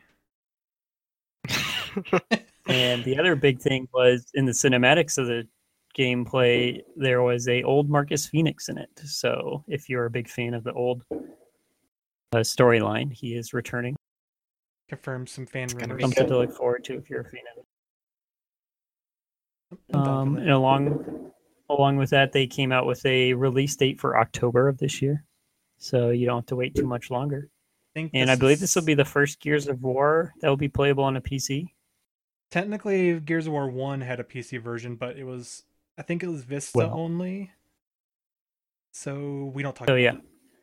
So this is the first Gears of War that will be playable on PC. So you agree on that one.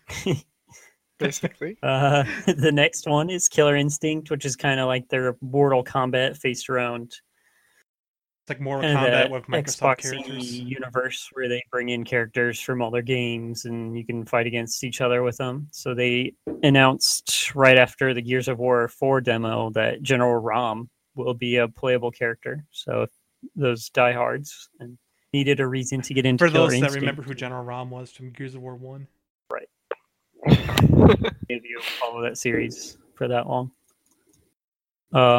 Also making history, Forza Horizon 3 I believe, will be, other than the Apex beta, will be the first Forza playable on computer. It's going to be set in Australia, which is kind of cool. Visuals just look Kinda is so like a- good. So good. Yeah. Australia Yeah, kind just of has this weird like relationship with the internet of being this Just gonna die to wondrous, snakes crazy land. So Just run them over. and That's always fun. crocodiles. Just run over the crocodiles of your sports car. Okay. they announced a co-op campaign, which I don't believe they've done before. I know they had multiplayer aspects of Forza Horizon 2 and some of the other Forza titles where you could play minigame, race each other online. But now it's kind of this open world drive around this map and experience it together kind of thing where it's drop in, drop out play. So that would be kind of cool. Nice. And that's coming September, which is kind of on par with all the other Forza games. They kind of put out early A good time to release, I to think. avoid overlay. Yeah, It'll so be nice. That's gonna be a good one to look forward to. Yeah. So those, all three of those are on the Play Anywhere list, and Recore, which is another Play Anywhere and also a new IP for Xbox, is I believe set to come out either August or September of this year. I And don't it's remember kind of the a release date new for that. idea because I think I think Kotaku had it listed for September release. You're probably right um, with that. And they showed the gameplay trailer, and if you didn't remember it from I think last year's E3, it kind of focuses around these characters that had these spheres and cores that were transferable. It's like kind of robotic characters, and the small antagonist, who's this small girl who most likely would be you in the game, is in this kind of post-apocalyptic kind of setting where she's kind of venturing through with this companion who You have like a robot uh, dog with you. Yeah. So they kind of focus or introduced you to all the different types of robots you'll encounter, companions, I guess. And they set a price tag of $40, which is kind of nice. So it's not I think too terrible. I think so. introducing a brand new series to someone at a $40 price tag is a good way to go. More Right. people are willing to pay that than $60. And that, I don't know about that one. That's kind of might be good, might not be. I hear I from still haven't people seen in the that. press that have played it that it is good and kind of unique, but there's definitely potential for repetitiveness to set in. Yeah. Final Fantasy 15 kind of had a weird demo. It was I don't know. wouldn't be the way I showcased it. I don't of know if they were course, having but technical issues or not, but the guy playing it just kept messing up and dying. I don't think he was supposed to. So I don't know what the I deal mean, with which that is was. kind of good. So it's not like they were on a, they're actually playing their demo, and I guess that's good. not That's just the thing. playing like a Developers fancy. can't play It's like, here's this epic boss, and get back up, up. Yeah, it was a little frustrating to watch, but That you would know. have been. It would have been hilarious if that had happened with a Dark Souls game. Just saying. No, and the people be like, "See, this is a very accurate demo." Exactly. You Yeah, died so who a knows? lot. I'm not a big Final Fantasy guy, so I don't know how well that's going to turn out. Some of you might be diehards out there. Most of the things I've been hearing and saying, kind of leaning towards the iffy kind of part of the scale as Final far as Fantasy how it's going to turn fans out. have just learned to be skeptical of everything. Yeah, so take it with a grain of salt. So they also showcased some Division expansion gameplay. I believe they called it Underground. And they announced it for June 28th, and it kind of taking everything to a dungeon crawlery kind of section of the game where before you're outside and running in buildings, but I believe now you're moving toward tunnels and subway systems of Now this game is going full Destiny. yeah. So we'll see if that can save the game or not. Who knows? Probably not. It's whatever. Battlefield 1 also got a little playtime there. They did the EA trailer that was done the previous day, so not too. It was the same trailer. Not too. But they did announce that if you are a member of Origin Access, you get to play it 1 week earlier. So go. So I think that means spending more money. If you're an Origin Access member, you can play it on October 14th, I think. That's when it'll come out for you. Everyone else is the 21st of October. If you're a fan of spending money to play things earlier. More money. Some core features for, or I guess summer updates for Xbox Live were announced that they are going to introduce a background music system, which is kind of nice. Kind of surprised that they didn't have it in there already. You don't have to set up your computer or your phone to play it, so it's synchronized. I remember that being on the original Xbox 360. Yeah. So I don't know if they'll introduce Spotify or any other systems, but I feel like they'll probably just stick with the Groove and stuff they have already on it. They announced Cortana will be coming, so who knows how that's going to work, because I know later I'll talk about how Kinect and support for Kinect in the future hasn't been really elaborated on, so I don't know how they'll integrate that either through a microphone on your headset. Just want to mention that Xbox was during the press conference, the word Kinect was never said once.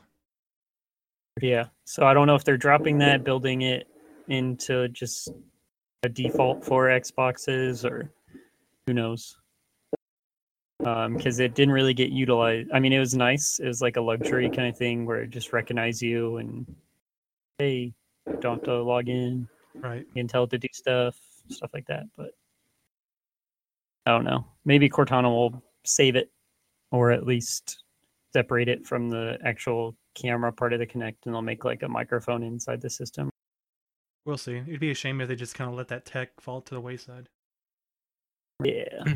I imagine it moved mostly to HoloLens development, but I'd be okay with that. They said they're going to be supporting more languages, so that'll be nice for all you international people, because I know you kind of get the short end of the stick as far as Xbox features go. So you'll be able to look at more apps you won't be able to use in your own language. So clubs, which is kind of a weird subject for Xbox, so it's kind of like I don't want to say social media, but it's the best way I can describe it, is to connect people. I think this will be good for promoting the idea of like guilds and clans for multiplayer like a games. way of connecting people with like a uniform structure, so they don't have to go to this forum to set up something or that forum to set up that one, and blah blah blah blah. It's a cool idea. So looking like that. So along with that, there are groups, kind of a subsection of clubs where you can set up a profile and set up specific characteristics of what kind of people you're looking for. So if you have a dungeon crawler RPG and you're looking for a certain level and play style of characters, you need like a healer or a DPS character, and you need someone, you can just put out a little ad on groups, and it'll hook you up with some playmates, and you can go tackle that dungeon you've been trying to beat for a week by yourself. Basically, we'll see how that goes. They're telling you to be more social. If that carries over to PC at all, and if they unify like the experience between Xbox and PC or not. We'll see. I kind of hope they just port all the Xbox Live features to PC. Yeah, so that'd be interesting. Maybe we'll get a part. I think you can use parties on PC right now, so maybe they'll make a nice voice chat system. More options is always good. Yeah, and they also announced a competitive system coming to Xbox Live called Arena, where set up tournaments through a official or structured system, so they can host their own tournaments, have officially hosted tournaments by companies or games, kind of freeing up people from having to post on, again, Reddit pages or forums. So they're kind of building a structure into their social aspect this summer. I'm not sure which games are going to end up being supported by that. The only two I can think of right now are FIFA and Madden. I'm sure there's going to be more so I in the imagine future. it's going to be something that doesn't already have a big kind of like underground tournament system. Right. Like it'd be perfect for Killer Instinct or maybe even Halo in the future. So that wraps up the features, kind of, for Xbox. There might be one or two we might touch here, but we can move on to Minecraft, which is a big friendly update, which is what they branded it, which introduces dedicated servers, Realms, which is kind of their pay to play server system, cross-play between all platforms for, or I believe the Windows Edition or Pocket Edition, or they're buying them all. There's so Play many with your versions of friends on an Minecraft now. iPad or a PC or a phone. Isn't there At like least on one place, which is, I wouldn't be surprised if there's like an Apple TV version soon. yeah, which is kind of nice, because before Microsoft picked up Minecraft, it was kind of structureless.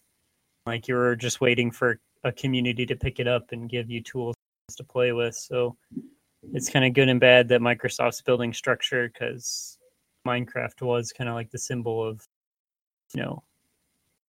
make it what you want. So at least we're getting some structure, so it'll grow.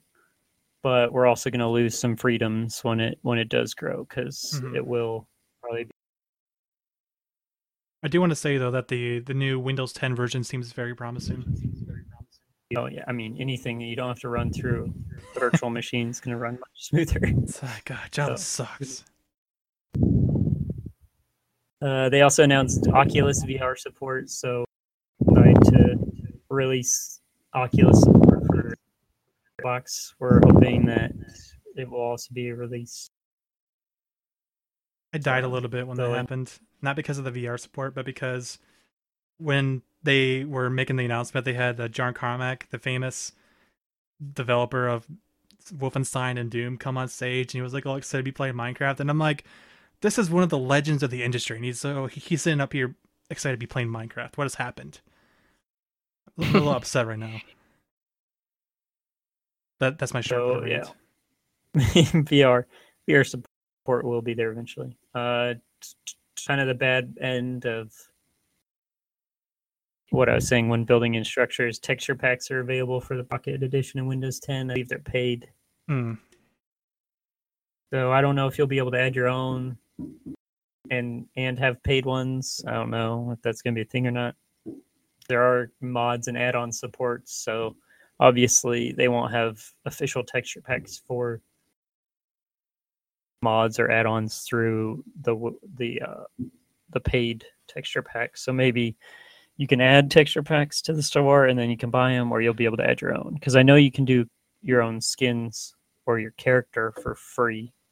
I tested it out the other day just to make sure they weren't going to completely shut out the skin section. But right, that at least has some good sides to it. But that wraps up Minecraft. And then Xbox announced their design labs for their Xbox One controllers, where you can go design pretty much most of the external colors and surfaces on the Xbox One controller for about $80. You can go ahead and do that now if you want to. Just go head over to xbox.com. You can even get custom customize the controller. Yeah, you can even get your name or whatever you want. I think I might go around and do Body them fools or something. The custom ones look really good. They do, and it's their new one. It works with PC. But I think it has the texture backs on it. My Xbox is 3.5 millimeter. Wearing out.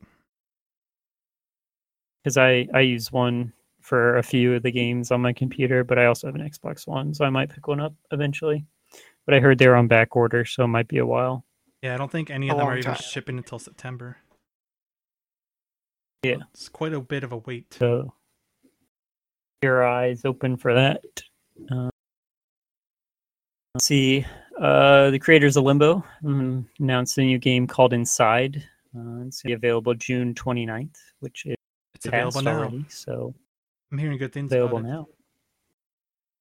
So if you are a fan of Limbo and kind of want to expand your love for those guys, you can go pick up their game Inside. Along with Inside, they had it kind of expanded on their indie game showcase where they showcased Hand of Fate 2, Cuphead, and Outlast 2. I know Cuphead looked really good last year at E3, but I don't know if it's out yet. I love the art style of that game. Yeah, that art style is really literally just take like the old black and white Disney cartoons, like the original Mickey Mouse stuff, and turn that into a video game. Looks fantastic. Yeah, it looked pretty good. A new IP that they kind of showcased was We Happy Few, which looks fairly interesting. They showed a gameplay demo. It's kind of like this weird Orwellian kind of Orwellian dystopian kind of. For those that have played Bioshock Infinite, it's very reminiscent of like the first hour or two of that, where you're just walking around the city, witnessing all the weird stuff going on. But what I picked up from the demo, like the really interesting thing about this game is the way it's structured. Is technically it's a roguelike, which means every time you start the game, you only have one life. And if you die, you get sent back to the beginning of the game, and it like regenerates the world. So there's a different layout every time you play through the game. I don't know if the story changes much based on what you do, but the fact that the world around you kind of changes every time you go through the game is really interesting. I don't know if they announced the platforms for it. Is it exclusive or? It's Xbox One and PC, I believe. So yeah. Cross-play supported as well, but I imagine it's only going to be. Yeah. Gwent, the card game, which I think everybody kind of assumed is coming at some point because of the popularity. Is coming. They said September of 2016 it will be here, and it will have cross-play between PC and consoles. They have a single-player campaign, and it will hopefully be making some big balance changes from how it is in The Witcher. They said that it'd be really hard to have a multiplayer with the way it was in The Witcher, so they're gonna have to do some changes. Yeah, see how that. I heard one of the big things they're doing is they're like completely reworking how spies work. So instead of spies just being clearly an advantageous thing to do, it has a drawback now, and they all have different effects. So that's good. And I heard that. I don't know how true this is, but I heard that the single player campaign is actually going to be a very meaty kind of thing. It's going to be like 10 to 12 hours long. Wow. I'm like, of course CD Projekt Red would do that with a card game single player. It's The Witcher. What do you expect? Why must you be so good? And let's see, Tekken 7 was also debuted with a gameplay trailer. They said early 2017. So all you fans of fighting games and Tekken specifically, their title coming your way. Personally, not a big fan, but you know, back to the classics, man. Whatever floats your boat. Dead Rising 4 was also announced, and it's going to be sporting the original character from Dead Rising 1. It's coming holiday of this. You're a big fan of the Dead Rising series and one story. Gotta love killing zombies. From the first one, I would assume. I think it still takes place in that mall from the first one too. I liked the Dead Rising series, but the first guy seemed a little bit like, I don't know, an idiot to be a main character. But we'll see. Wasn't he just like Michael from Grand Theft Auto 5? A little bit. I mean, he was just a photographer that for some reason was going to the mall. I don't know, the story wasn't too great for Dead Rising 1. So it was I mean, yeah, he was like, he had a lot of sass to him and a lot of dickishness. So he was like Michael from Grand Theft Auto, but he I mean, he looked like him. It was just, I don't know, I didn't like the character for some reason. Right. Right, and then Scalebound, which was showed last year at E3 originally. We got a little gameplay last year, but now they show a little bit more with a boss fight that they showcase. It's going to be supporting 4-player co-op. It's going to be available in 2017. For this one, I'm really just going to have to wait.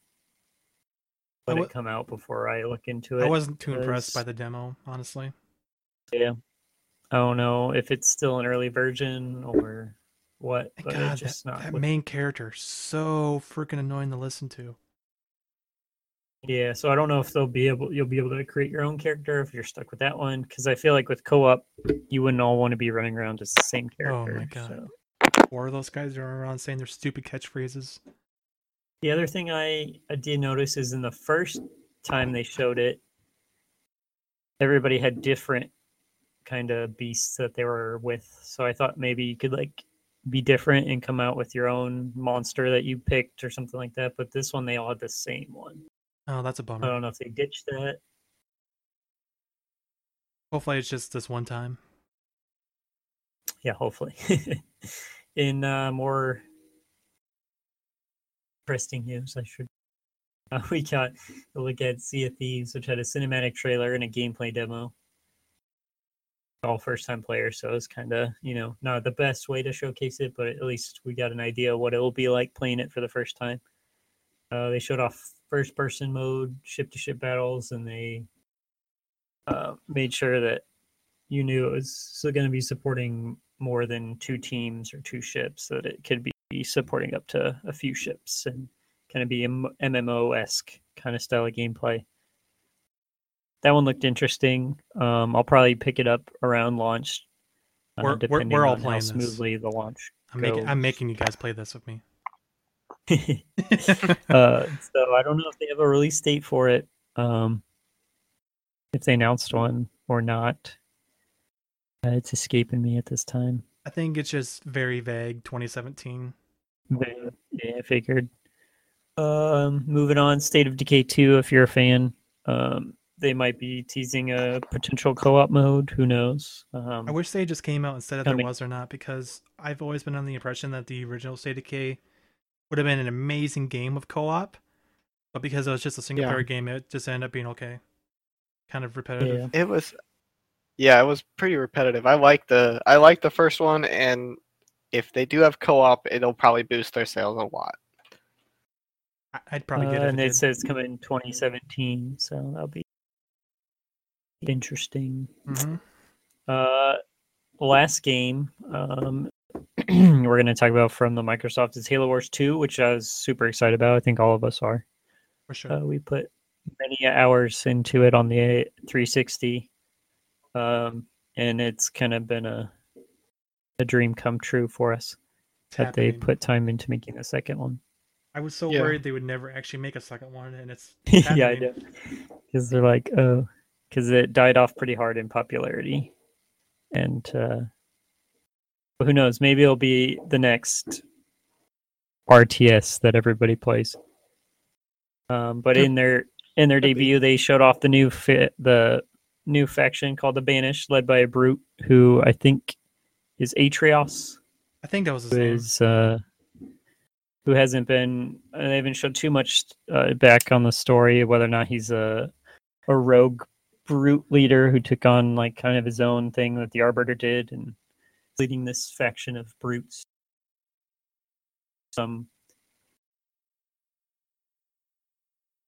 They also announced the beta, which is closed. It's come and gone. Gameplay preview. I believe the PC will be getting a beta in between now and launch. So in between now and February of 2017. That's good to hear. Players will get a taste of it. And kind of the bombshell of the thing we all saw Microsoft's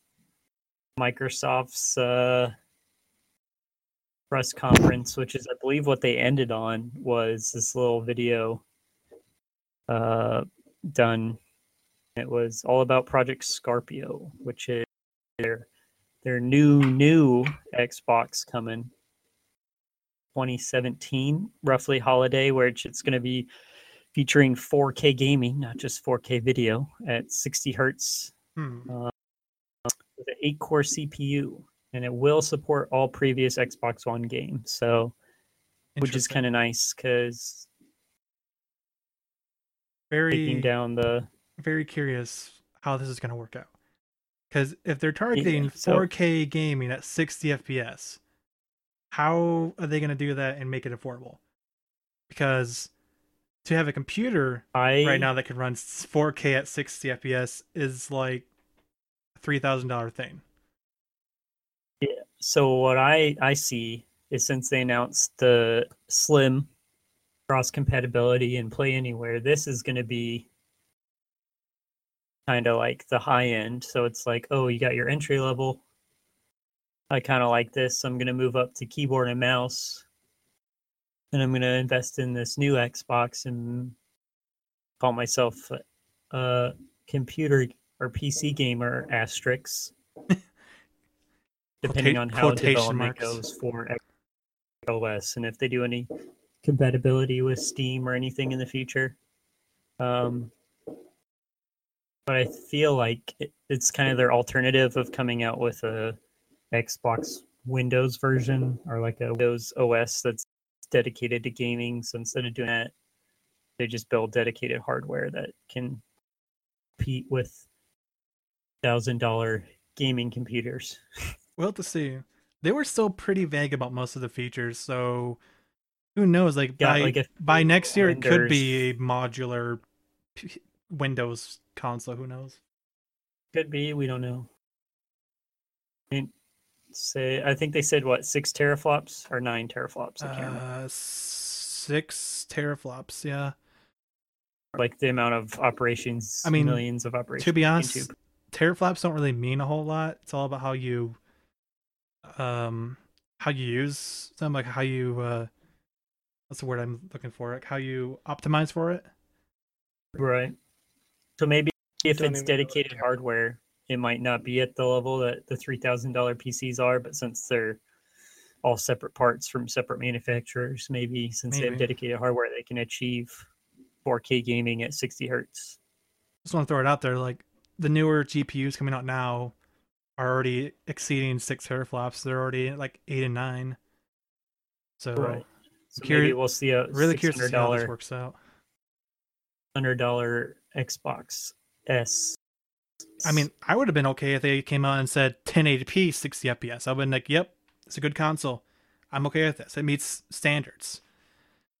But the fact that they're targeting 6K or 4K is really intriguing to me, and I have my doubts that they're going to be able to hit it, but I'd be happy if they prove me wrong.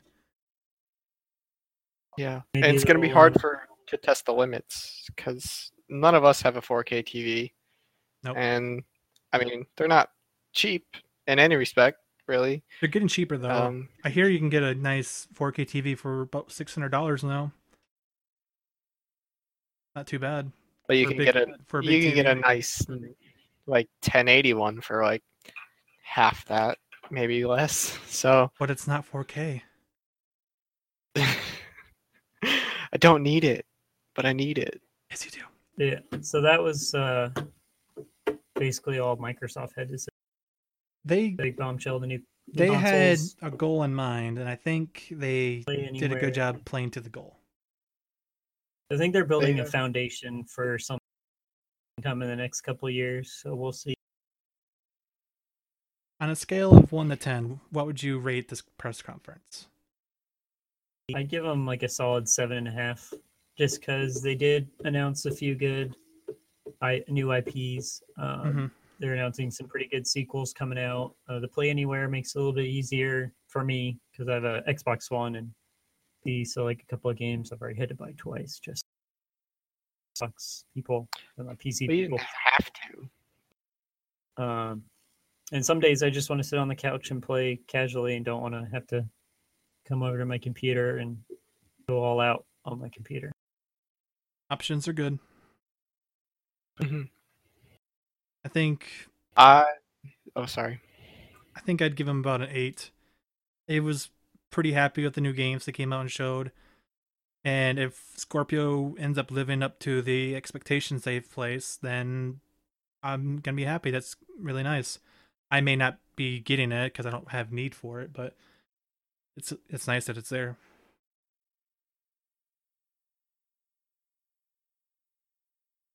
I would probably give it probably like a 7. I feel like they had a lot of information, and I guess it was nice to not have a direct focus, but it just seemed it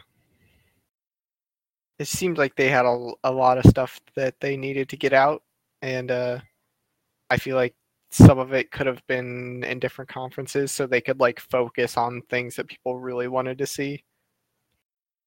But a lot of good and potential in a lot of the games that they showed and a lot of the technology that they showed. But I think about a 7 or 7, probably about a 7 is what they deserve. All right, so we're all kind of in the same ballpark there when it comes to Microsoft. All right, I think the next thing we're going to be talking about is the PC Gamer Show. It's kind of a weird one to talk about considering it's not really a formal press conference like the other shows. It's more of like a talk show kind of thing. But I thought they came out and they saw some interesting people talking and showing some interesting games. The first of which was they showed like a gameplay trailer for the new Dawn of War game, Dawn of War 3. Just like another reason why I think the RTS genre is kind of having a resurgence. I don't really have a whole lot more to say about that. It looked pretty nice. But then after that, there was an announcement for a game called Oxygen Not Included, which is like a sci-fi themed Don't Starve survival game. I might have to pick that one up. Sounds interesting. It looks good. Don't Starve is nice. Yeah, I like that. And then, like, interesting enough, game. after that, they had some people that are working on Ark Survival Evolved come out, and they were talking about some of the new mods that the community has made, and they said that they're going to start like implementing the mods as like official things that they can download and play themselves. And I remember one of the mods they showed was a mode where the players played as the dinosaurs themselves, and you're like running around fighting the other dinosaur players or the NPC humans. Did they get random dinosaurs? I don't know if it's random. I'm assuming you can pick, because it would suck if you like spawned in as an ant and some other guy gets a T-Rex or something. Exactly. Like, why everyone would just go T-Rex? The pterodactyl looked fun. Just fly around out of reach of everything. That's true. True. They'll have their pros and cons and stuff. But then, like the first actual VR game that they showed at the PC Gamer Conference was a game called Giant Cop, where the player assumes the role of like I don't know how tall, like a 50-foot tall cop, and you're like sitting up there policing the city from up high. The trailer itself was pretty funny. Like, it showed people talking about how before the cops showed up, everything was a mess. Now that the cops here, it's still kind of a mess, but they're not really sure if it's better or worse now. But like, there's scenes where the cop is like picking up pedestrians and throwing them and like messing around with the buildings and stuff. So like, there's almost like a sense of a Godzilla thriller in there where you're the Godzilla. But I don't really have too many opinions on that. It's not until closer to release date.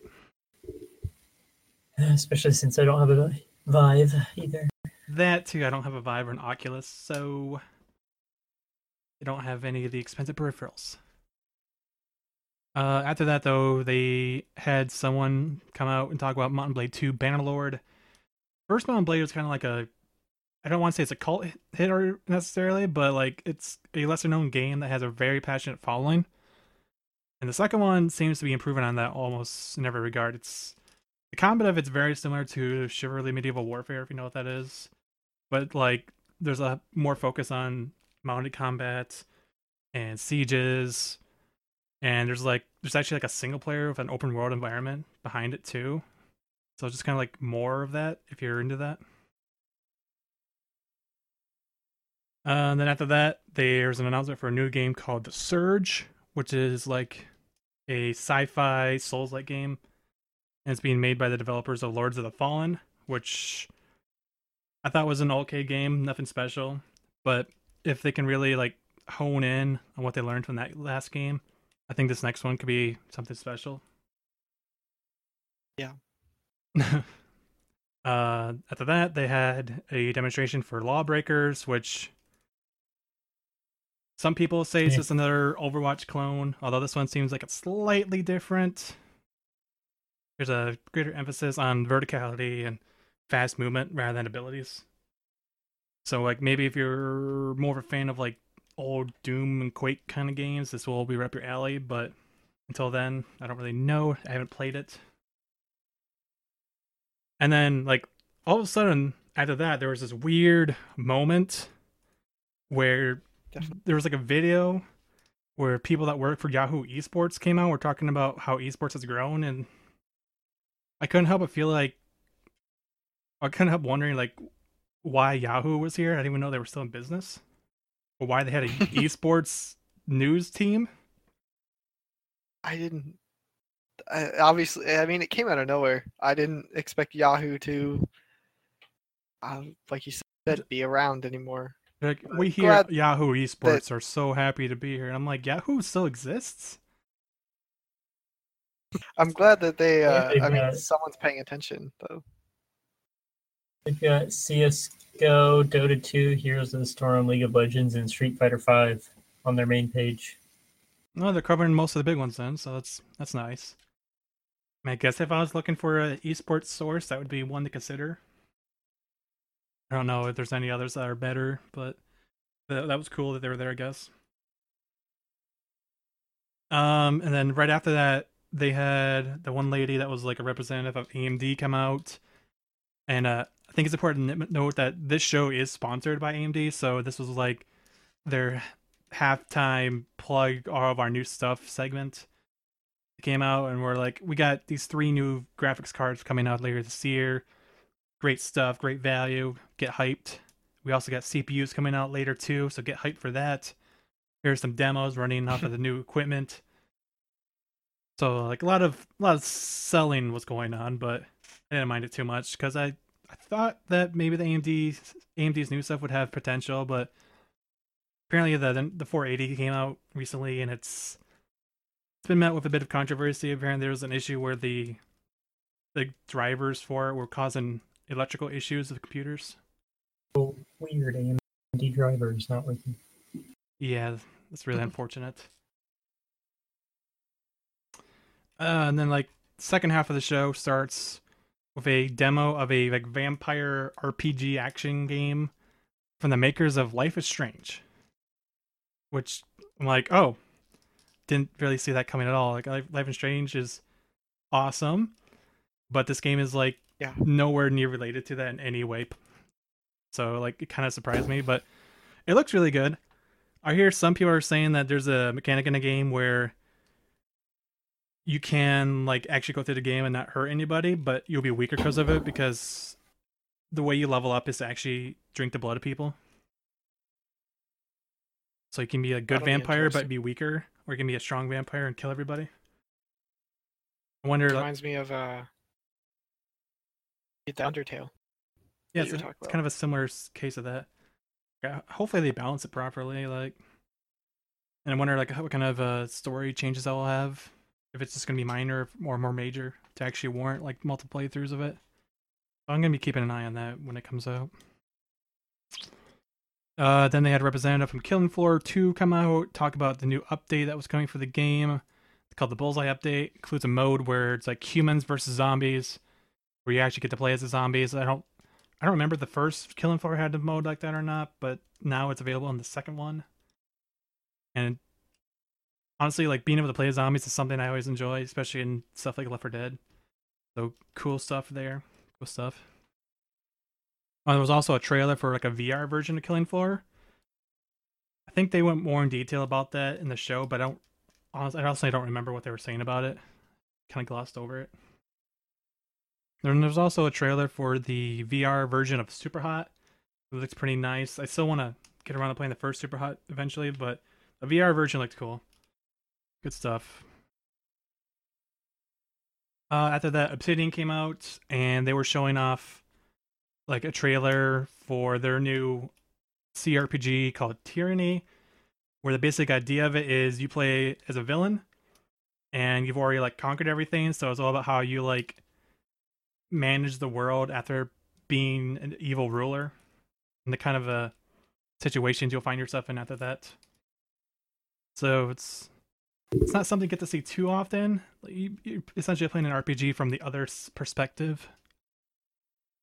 Obsidian always makes good stuff too, so that should be a pretty solid game when it comes out. Okay, after that there was a game announced called Observer, which kind of reminded me of a like Amnesia: The Dark Descent kind of game in space, where there was like there's like a mechanic where you can like hack into the minds of other corpses and see what they were seeing before they died and stuff. I don't really know how that's all going to work, but there was just a sense of dread and a bunch of tension going on, so I think that'll be pretty good. After that was an announcement of a game called Drop Zone. It's like an RTS MOBA hybrid, but the general gimmick is that each player controls 3 units, and the max length of a game is 15 minutes. And I know we've talked about this before, like the idea of shorter games becoming more and more appealing. So I'm happy that there's a game that's going to be focusing on that while also delivering like RTS and MOBA mechanics. I don't know how it's going to turn out, so it's another one to keep your eyes on. It seems to be like a big theme going on with the show is that there's a lot of interesting games, but nothing that really like blows it out of the water. Yeah. Like right after that, there was the announcement of I don't know if it was an announcement, but they showed off the new Arma 3 expansion called Apex. I think it might be the final expansion for that game, but I'm not 100% sure on that. And that's supposed to be coming out later in July. So for those that are still devoted Arma fans, more content coming your way, which is always nice. Where am I at?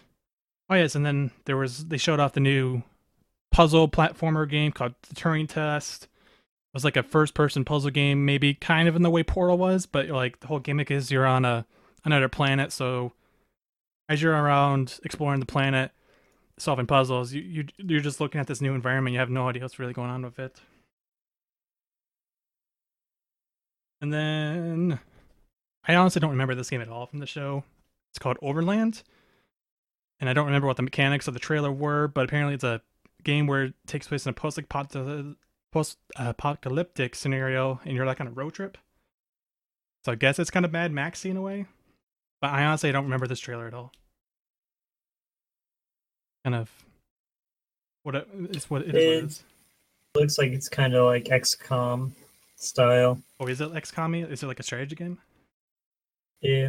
I don't remember that at all. Again, strategy games are on the rise, folks. Get prepared for that. Mm-hmm. They want to make you think. It's horrible. This is terrible. I just want to kill stuff. After that was probably the most interesting thing of the entire show, for me at least, which was a announcement of a game called Dual Universe, which sold itself as like a large shared space MMO where you could like build your own spacecrafts, fly around to different planets.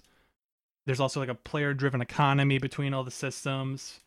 So it's kind of like a different take on Eve, but pretty sure the gameplay is more of like a first-person perspective. So it's somewhere in the middle between like Eve and No Man's Sky in a way. I don't know how much crafting or planetary exploration there is, but if it can deliver it's like it's full planet. Full planet, yeah. If it can deliver on all these promises, that has a chance to be an amazing experience. Yeah, so like think Space Engineers mixed with Eve. That's a good thought. Good thought. Right after that, there was a short little trailer that was like promoting some of the new releases from Razer, like new keyboards and mice and stuff. So more sponsorship stuff going into the show. But that was like the last of it for the show. After that, there was a gameplay demo of one of the Halo Wars 2 campaign missions. So that was like even more footage of the game that we saw here rather than at Microsoft's event. That's a game we're all excited for. Yep.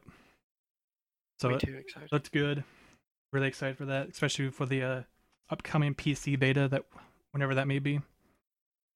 Please be soon. Yeah, exactly.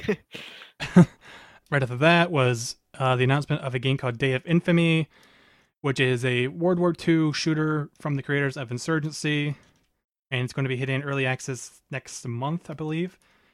Honestly, I was kind of underwhelmed with this. Like, they showed a trailer for it, but the visuals of it looked very outdated, and I don't know if that was intentional or not. Like, it's 2016, but the visuals look like something from 2006. Pretty poor, in my opinion. Hopefully it's just like early access. These are not the final textures of the game, but you never know nowadays. Yeah, and I mean, especially a lot of early access games look amazing, so it's hard to say. Hard to say. Early access is kind of a gamble. Exactly. After that was a gameplay demo for a game called Mirage Arcane Warfare, which is from the creators of Chivalry Medieval Warfare.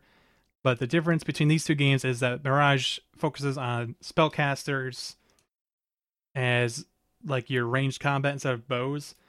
So imagine a whole bunch of Gandalfs getting together and just throwing spears and swords at each other, and that's kind of what this game is. I can get behind it. But like, it took a while for Chivalry Medieval Warfare to get to a decent state, so hopefully this doesn't take as long to get good. Mm-hmm. Lots of glitches. It looks like a different art style too. So. It is. I think they said that like looks like a Borderlands. They said the aesthetic of it was inspired by like Persian art or something like that. But we'll see. It looked promising. After that was the announcement of a game called Mages of Australia. It looked like a Diablo-like game where you run around and you're casting spells and collecting loot and stuff. But the big gimmick behind this one is the fact that spells are completely customizable. So basically, whenever you create an ability, you put a whole bunch of different elements into it. And then you create your own custom spell, and I think you can name it and stuff too. And it does exactly what you want it to do. I'm not sure how many different combinations there are, but I'm assuming there's at least a few thousand. So you can really customize your characters in the way you want. And it's an interesting concept. After that, there was an announcement of a new game mode for the game Warframe, which is called Lunaro. It was kind of like a cross between Quidditch and soccer. I don't really know much about Warframe, but for those that continue to play it, they got a new game mode. And there's also apparently the announcement of some new weapons coming to it, but I don't remember what those were. So content updates is always awesome to see. Developers supporting their game is a beautiful thing. And then the last game of the show was a demonstration of Deus Ex Mankind Divided, the upcoming Deus Ex sequel. It's supposed to be out in August. And they basically just came out and wanted to just remind people that Deus Ex is all about choices, and that they made the ability to stealthily and non-lethally get through the game even easier than it was in the previous one.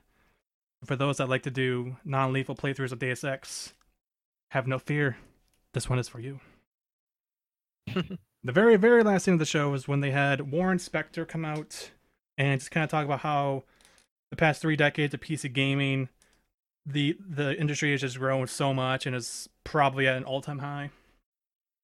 And hearing that come from him is awesome, because he's like, in my opinion, he's like the Steven Spielberg of PC gaming development.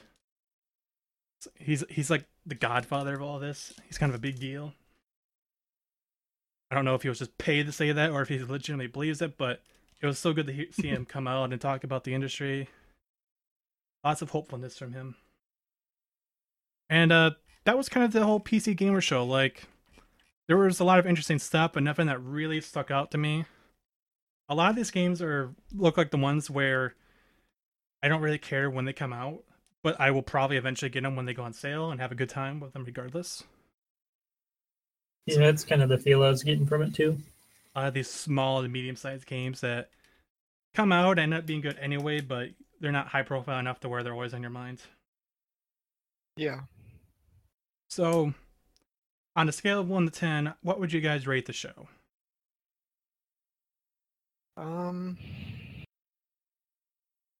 I'd say solid 6.5. Fair enough. Yeah. It's nothing too eye-catching, just a lot of like,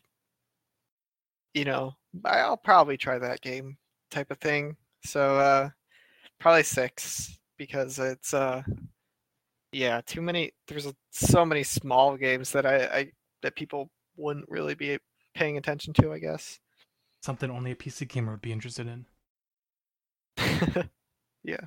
But yeah, that was kind of the whole feel. Like there wasn't really anything except maybe the one Day of Infamy game where I was like, I don't know why they're showing this. This looks like garbage. Everything looked good though. I'd say it's like a solid 7 in my book. It wasn't a bad show. It was pretty decent. I enjoyed it. I'd watch it again. All right, but then after that, we went back to some of the big guns, the big hitters of the industry. Mike, talk to me about the Ubisoft conference. Ubisoft conference was one of my favorites, probably in the top 3. It came out with what's her name? Aisha Tyler. Yeah, Aisha Tyler. Apparently she was there last year too. I don't remember that, but maybe that's just because it was a year ago. So I was questioning at first why she was doing anything for Microsoft because I had no idea she was, like working for them / interested in video games. I thought she was just an actor / comedian type thing, but that was cool that she was there. She has a lot of personality. She's and definitely was very energetic. She was a good host. I was surprised. And they started it off with Just Dance. I was so 2017 worried at the very beginning because the very first thing they did was they started playing Queen music, having people come on stage and start dancing in animal costumes. I was just like, oh dear God, this is gonna be one of those shows. There's a giraffe and a panda. Oh my God! Like, wow. But Queen, so I mean, there's a win. Queen saved it. I'm guessing. I was never too much into the Just Dance because I don't just dance. I just don't dance. And I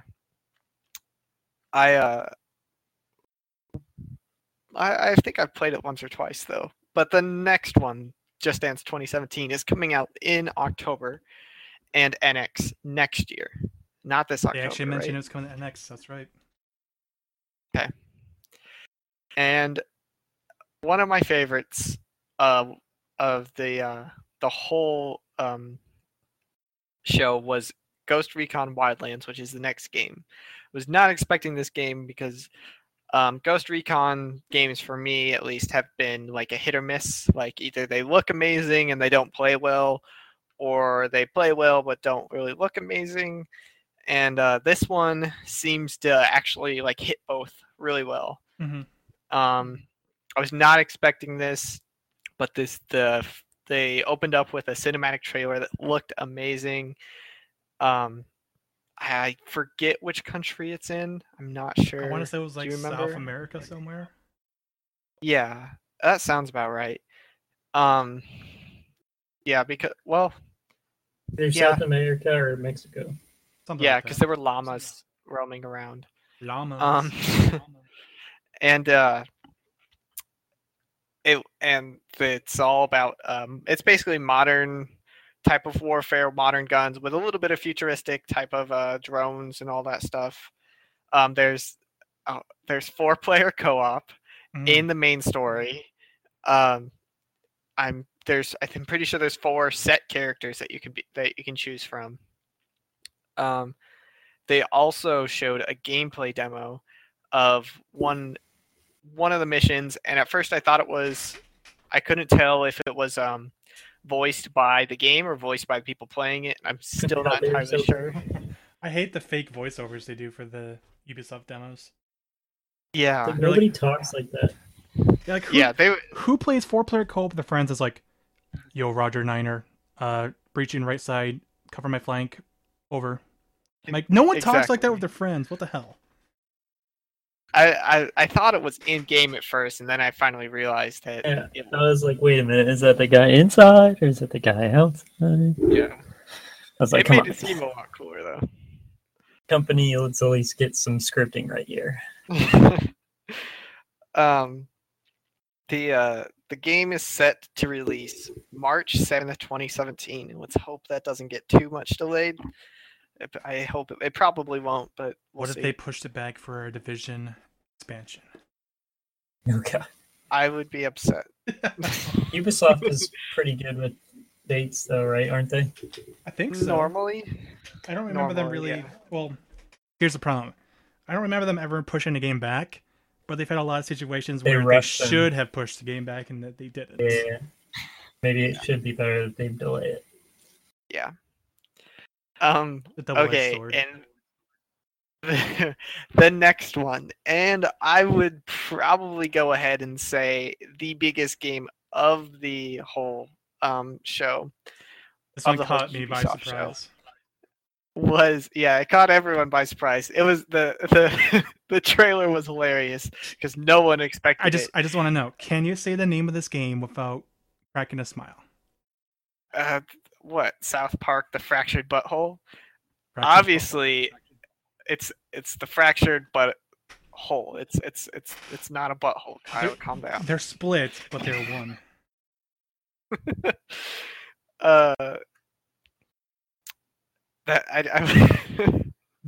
I was laughing that when I first saw this title before E3 that they actually like grabbed this title for this game. Like, totally a South Park thing to do. I just want to note that somewhere in Montreal there were a bunch of business guys in suits sitting in an office, and then the South Park guys came in and were like, we want to make a game called The Fractured Butthole.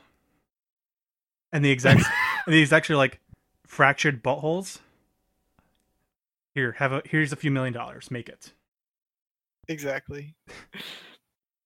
The demo feature, it was like super serious about like world ending, like apocalypse type stuff, and then it like comes into a Cartman voiceover like when it was starting to get really serious. I thought the trailer was for like the Watch Dogs 2 or something, or Division. Exactly. A super serious game. And then Cartman just shows up and is like, nope. And then it got in, and then there was, I don't know, was it the same trailer or was there another trailer where like they were actually showing there was another trailer after that where it was like Cartman in the raccoon costume and all the other guys in the superhero costumes. Yeah, and they were the whole story about this one is that they're in their superhero like costumes. I know they did at least like 4 episodes, maybe more on that in the actual seasons of South Park. And obviously with the game, they have a lot more freedom with words they can use and gestures. And I mean, it's already pretty bad on TV, but it gets, if you've ever played the first South Park, you know what I mean. And they were going through and showing the beginning area, and eventually it got around to Kyle and Eric and Cartman yelling about something about his dad fucked his mom, and that's how we all came to be. They were talking about like the origin of one of the heroes. And he's like, yeah. And then the kid walks into his parents' bedroom. There's his mom getting fucked by his dad. And like Cartman's acting like it's such a big deal, and everyone's just like, what? What do you mean? That's how it happens. Yes, my mom fucked my dad. That's why I'm here. Why we're all here. It was just classic South Park humor through and through. Yeah, and they went on to show that they have redone the whole combat system from that at all. Yeah, from the first one. Like, I already liked the combat system from the first one, and this one makes it even better to where you can move around in the environment as you're like in combat, and you can also and I think there's some environmental interactions you can have, and you can also like have cover this time from being attacked. And of course, in this game, like there was magic in the last game, there have to be farts in this game too. And what was it used for this time? You can travel through time with your farts. Oh, that's what it was. Duh. So as they will explain that, I bet amazingly in the game. So the release date for this is actually not. It's pretty soon. It's December 6th, 2016, which for like just seeing the first trailer like this month, I'm glad that the release date is only like 6 months from now. Right. That's going to be a day one purchase for me. Yeah, definitely. Okay, moving on to the next game. The Division, they announced an expansion for it, and it's for the Underground, and it's a multiplayer expansion, and it's more like dungeon clearing, or like what was Yeah, they're adding I dungeons forget and the game stuff. again. Destiny. Yeah, Destiny. I will never remember that. Don't worry. It'll make it a little bit more like Destiny, so where you're clearing the dungeon over and over again to get loot instead of wandering around downtown trying to find guns and killing people. I can't tell if that's better or worse. What was the survival expansion? I don't remember that too much. They didn't really give any details on that, except they're like, yeah, and then like right after that we're gonna release a new expansion called the survival expansion. But they didn't give any details, like why is it expansion? Why is it survival based? Like, are there? The whole game was. Do you have to like forage for food? Do you have to like build little bases out of garbage? Like, was it DayZ like? Like, what's up with this? I could see it might be to where you actually have to eat food and drink water, because those are things you can like pick up during the game, and you can eat energy bars, and they like get rid of debuffs, and they might heal you up a bit, I think. So would it be like a survival mode for the regular game, or is it like a new story mode or something? Mechanic. I'm not sure. We'll see, I guess. They were very vague with it. Yeah, that would be interesting. Probably because they don't even know what it is yet. Probably. They're just winging it. The next game was pretty cool, and they brought in like 6 people to play it in front of everybody. It's called Eagle Flight, and it's for virtual reality. And you play as eagles, and you it's like a capture the flag type of game. I'm not sure if that is that the only game mode. I'm not sure. I hope there's other game modes. Yeah, so it's 2 teams of eagles, and you are flying with your VR headset and a controller, I'm guessing, and you have to swoop in and grab, I think it was an egg or something from a nest, and bring it to another nest to capture the point. And the eagles can shoot something out of them. They shot like sonic waves of air from their wings or something. Don't question it.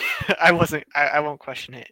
And they you could like they would like taking the other ones down in like one hit, but it looked really good. It looked like it could probably hurt your head / neck while playing it, because you're looking around so much, and the people playing it looked pretty funny in front of the whole stage. I remember there was like one guy standing at the end. He was just like, he was like headbanging or something. Like he was just all over the place. Yeah, like that guy's gonna get whiplash. But yeah, this game does look fun though, and if I had VR, I would definitely pick it up to play with some friends. It is buy 4 of the $800 Vives, and you'll be all set. Exactly. It is coming out this fall, surprisingly soon. The next game was also a VR, which I know Aisha, Tyler, and a lot of people in the stands were super excited about this, because I guess they have a lot of Trekkies out there, which I don't blame them for. I've never watched Star Trek, but I've always wanted to. One of these days. The game was Star Trek Bridge Crew, and you got to play. You get to play as one of 4 crew members on the bridge of a Star Trek ship, and they had what 3 people from the old show and 1 girl from the new show, I think, come in and play. I don't want to try to guess. I think that was it. I think there was 3 people from the old show, and the girl I think was from the new show, and they've all played people on Star Trek and have been on the deck of a ship in studio, and they got to play this, and they said they had a blast, and it looked like a lot of fun and very confusing if you didn't know what you were doing. I think the basic premise of it was one person is the captain, and all they're doing is issuing orders, and then the other 3 players are at like special terminals, and they all have their own special role. I don't know what those roles are. Like, I think one person's in charge of shields, and another person's in charge of the guns, and I don't know about the 4th person. There was a captain, an engineer, and then shields and guns, and I'm pretty sure someone did something with the engines also. I'm not sure if that was the engineer or the captain. Probably the engineer. Yeah. That was, I mean, it looked really cool because I have seen a couple of the new movies and was very interested in those, but this game I know is going to fall straight into what people wanted for a long time with VR. So it is probably going to get a lot of attention. I don't think there was a release date announced. I don't think so.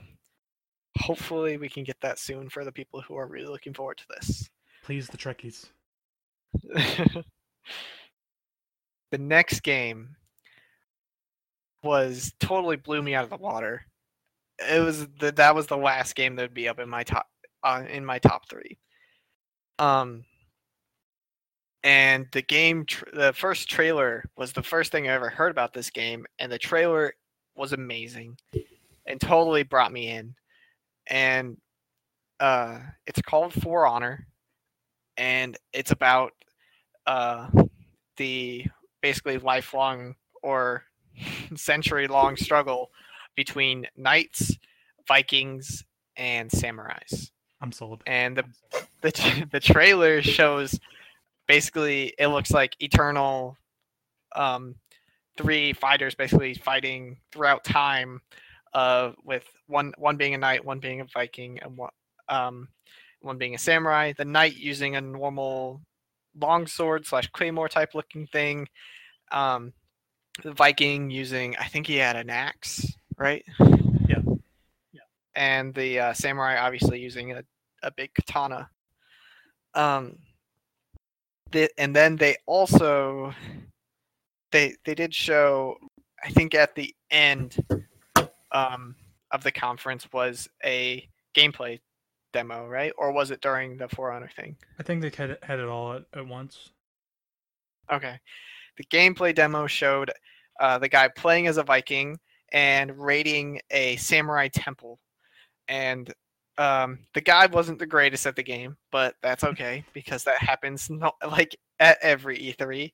All you need to know is he was a Viking, he was angry, and he was killing samurai. Yeah.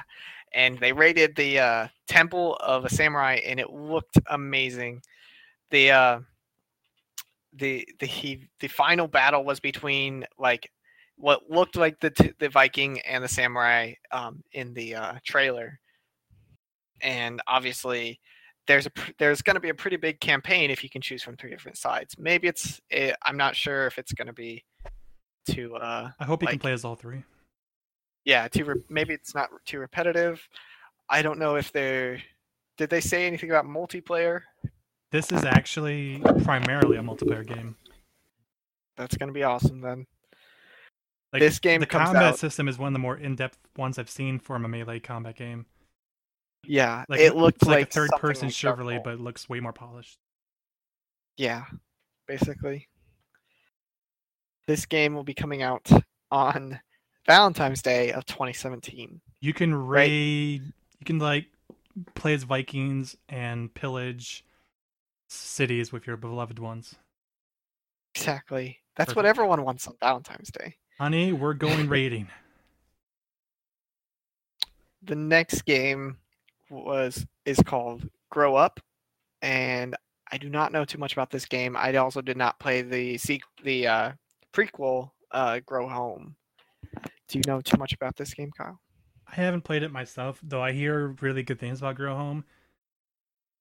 Some people were jokingly saying that Grow Home is a better Assassin's Creed game than Assassin's Creed because like the climbing mechanics just work really well. Yeah. Other than that, I don't really know anything about it. What's the story? Do you know too much about it? I don't really know. Something about. I think in the first one you start off as like a young plant-like creature, and you spend the entire game climbing giant beanstalks. And then by the time you get to the top, that's when you've like grown up, and this is where the next one takes place. But I don't really know what the purpose of it is. Are you gonna grow up even more? Like I don't really know. That'll be interesting then. This game is coming out in August of this year. If you know anything about Grow Home or Grow Up, let us know. Yeah. The next issue is Trials of the Blood Dragon. I do not. I didn't see this one coming. What you take a Trials game, but then you put it in the world of like Blood Dragon from Far Cry. So it's just this like bright neon, crazy acid trip. I totally forgot that that's what this was. I I remember looking at this. The name was weird, so I didn't recognize it. But yeah, this is like the Blood Dragon thing from Far Cry 3, Yep. which I know a lot of people liked because it was different and crazy and it's like dinosaurs and stuff, basically. I don't know if there's any dinosaurs in this one. This one is a side scroller though, right? Or yeah. No? Yeah. Yes, a side scroller. And is it a standalone? I do believe it's standalone. You can get it for like $10 or $15. Okay. And I do believe it's already out, so you can go and play it now. That's good. The Blood Dragon and the Blood Dragon thing from Far Cry 3 was really cool, although a little bit wacky, I guess we should say. Yeah, didn't they have like first-person shooter elements in it, or third-person shooter elements? They did some weird stuff that some Trials fans were not a big fan of.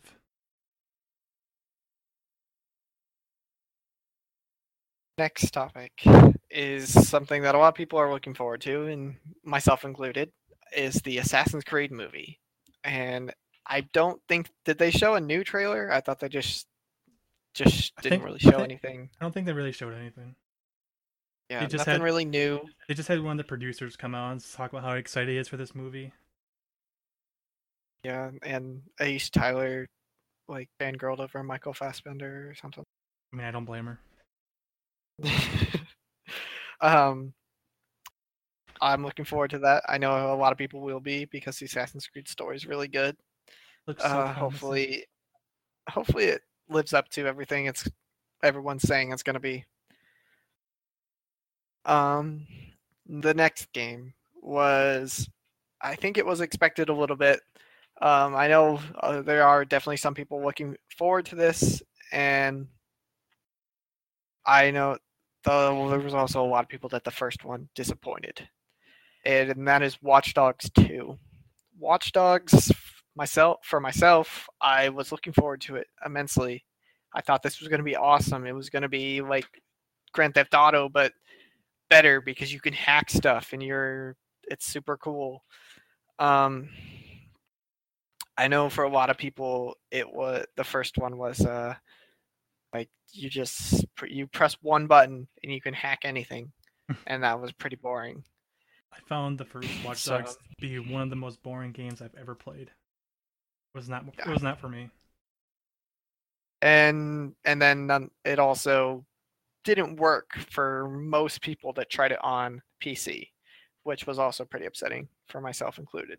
Come on, Ubisoft. And yeah, so that was a big disappointment. But I will stop talking about the first one because we're focusing on the second one here. And they showed a gameplay demo.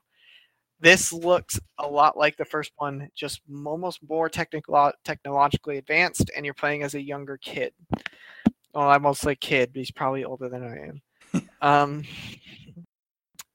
The gameplay demo looked really cool. He used a drone, and he used a little RC car that he controlled with his laptop or whatever I think it was, and you had 2 companions that were also helping you out. And it looked, honestly, I would give this I'm afraid to give this a good rating just because of the way the first one looked. The first one looked just like this, like so amazing. Like I wanted this, but I don't know. It's hard to say by the trailer. Don't feel ashamed to say you like something, unless you're not supposed to. They also did say that they wanted to fix the parkour a lot in the game. So they added a lot more elements of that, and maybe it might feel a little more Assassin's Creed like, since it's also made by Ubisoft. So, which hopefully is a good thing. I think they've fixed most of our parkour problems from Assassin's Creed games, but I'm not sure. One thing they did announce was that the DLC for Watch Dogs 2 is coming to PS4 before it's coming anywhere else first. I'm not sure how long before. I don't really. It's about a month or so. Yeah, so PS4 will get it about a month early. So good for you guys. Feel good about yourselves for a month. They also announced that the Watch Dogs there is a Watch Dogs movie in the works. So why? Hey, they can't mess up a movie with bad parkouring and gameplay though. So they have a story behind this, and I think it'll look really cool, but I feel like the hacker type thing might be a little overdone. So if they don't have something like really cool you can cross about over into cheesy territory so easily with that. Yeah, like there's a thin line where this movie might be really bad. I mean, I'm hoping that it won't be, but I feel like Mr. Robot is pretty much as much technical stuff I want in a hacking TV show. Right. I mean, that doesn't hit cheesy at all, but I mean, you can't go too much farther like Scorpion or something. It's just the right level of seriousness. To be completely honest, though, I don't know if I could care less about Watch Dogs 2 any more than I already do. Yeah, because I feel like it's just going to get overhyped, and then it's going to be locked at 30 frames and horrible PC ports. Okay. The next game was not really something I was expecting from Ubisoft, and it's called Steep, and it's an extreme sport, like extreme, I guess snow sports, but I thought it wasn't just snow sports. Well, is it just the whole thing takes place in like a snow resort? Right, but it's a collection of extreme sports. Yeah, it looked. They had a trailer-ish type thing for it, and it looked really cool. I know I say that about every game, but that's so just cool. Because most things do look cool in the trailer. So it's hard to say. If they show something and it doesn't look cool, then they failed. Exactly. And I mean, they can basically edit them to any graphics they want in the trailer. So I will probably repeat myself a lot when it comes to just trailers until we get gameplay. Never trust. But the trailer looked amazing just because I think that the snow sport type thing is really cool and the environment is really cool. They didn't mention anything about VR support, did they? I don't think so. Not sure. I feel like that would be a big miss if they didn't. And I think VR. There was like the bodysuit flying thing, right? I think they had that in there. Yep, yeah, that one. There's wingsuits. Were there paragliders too? I think so. There was snowboarding and skiing. I'm pretty sure. Yep. And just saying, if it doesn't have VR, it's a big mistake on their part. Missed opportunity. You need VR, and then you need to have a giant fan in front of you while you're playing. Yeah. They need to have and turn at your least AC all the PS. way down. Or all the way Yeah. up, I guess. And it is open world, which I don't know how much that means because I mean, obviously it's a Ubisoft. you're on a open mountain. world. Get ready to climb those mountains. Yeah, they Climb didn't the say mountain like to activate the reach the watchtower, which bottom. unlocks the new ski event. And this defeat isn't a the park. rebels inside the watchtower to gain access to your own people. You have to beat the guy at a snowboarding race. Very Far Cry. This game is coming out in December of this year, I'm guessing. Yep. And I mean, if you're It into, did, go ahead. did say death was a mechanic, wasn't it? yeah, Ooh. you can collide with objects and get yourself killed. I don't know if you have to just go respawn or whatnot, but there is a heavy focus on multiplayer and just traveling around the mountain with your friends, and then recording your friends having horrifying deaths. Kill your friends. That'll be interesting. As the trailer went on, my interest in the game slowly grew. Went from no interest whatsoever to that looks promising. Might get it used. I don't know. They need to add some interesting mechanic to where I want to go down the mountain a few times and not get bored with it. Yeah, like maybe if it's like super open world, like you can go like you start out at the top, like around the top of the mountain. You can go any direction you want, but I'm guessing it's going to be more limited than that. And I mean, trees are going to be a problem, obviously. So when they said it was open world, I was worried that they're going to have a thing where once you boarded down the mountain, you'd have to walk back up. I don't think they do, but there was a chance it could have happened. Except my ski lift the entire time. Just sit there like, do. Oh, look at that. Ooh. So, okay. Yeah, that wraps up. They had Steep wrap up the conference. I don't know if that was the best choice, but I think it worked pretty efficiently. Mm-hmm. Something new for people to talk about.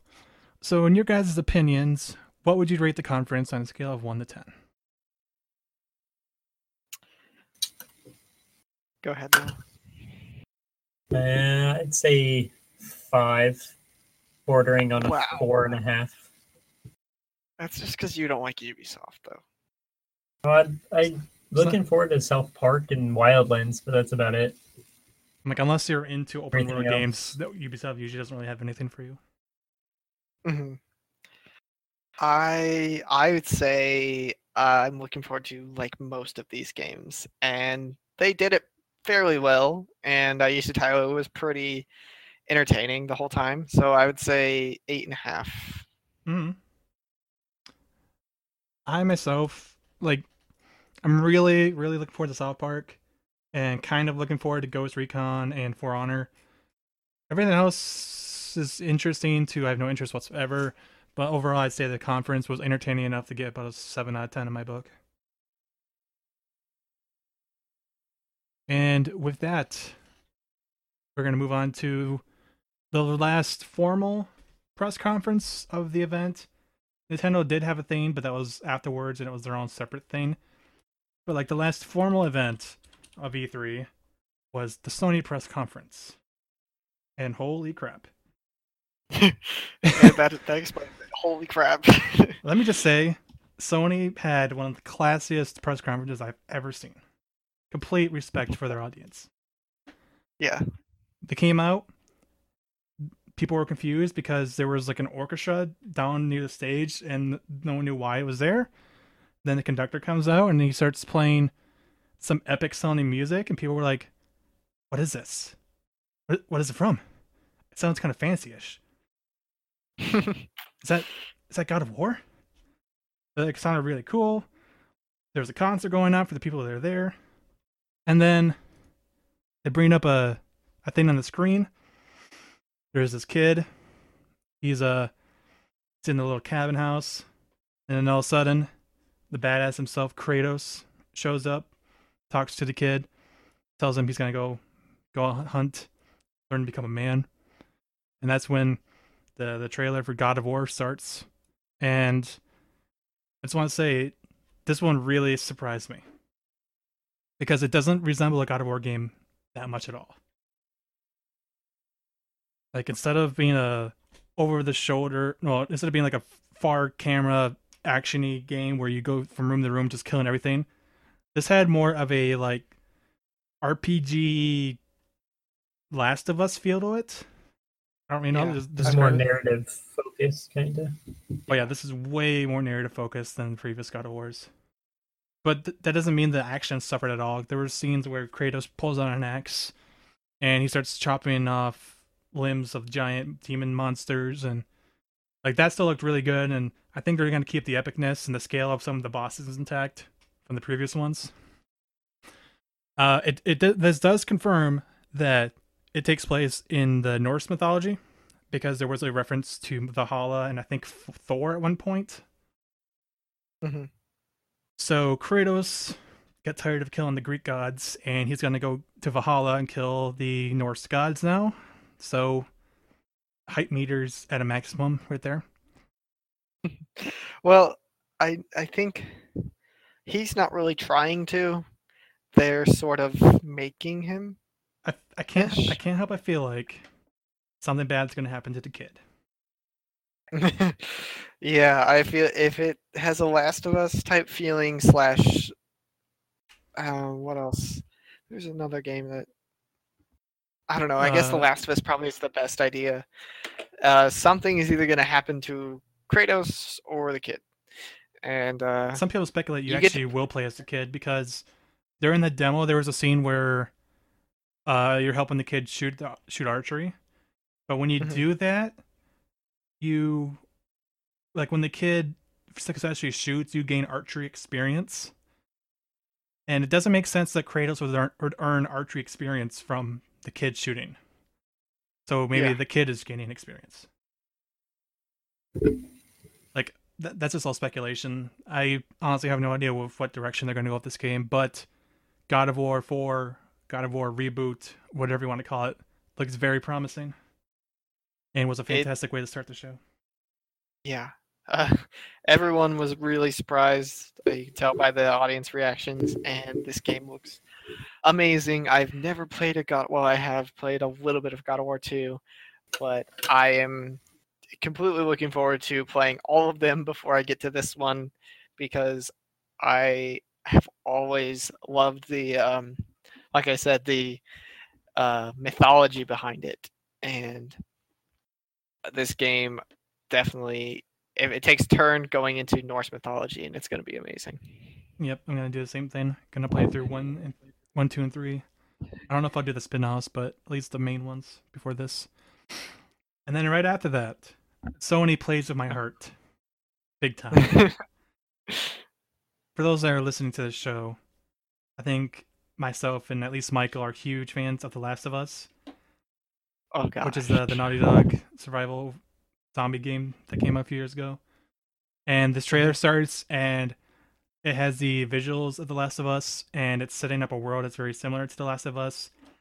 And I'm like, oh my god, it's The Last of Us 2. Who the hell is that guy? And then the title comes up, and it's called Days Gone. The basic premise of it is, it's a post-apocalyptic zombie kind of scenario, and the character you're playing as is like some sort of biker, mercenary, badass guy. They didn't really talk about it too much then, but that's because they ended up finishing the show with a gameplay demo of Days Gone. So we'll talk about it a bit more when we get to the end of the conference. Right after Days Gone, they showed a trailer for The Last Guardian, and I think it was a relatively appropriate trailer. They didn't really show much at all. They didn't really try to get people too excited about it, because people have been waiting for this game over 9 years already. And so the best thing they could have done is just come out and gave a release date, and that's exactly what they did. They're going to release the game on October 25th, 2016. So for those that have been waiting a whole 9 years for the game, you finally have your opportunity later this year. It looks good. it does look good.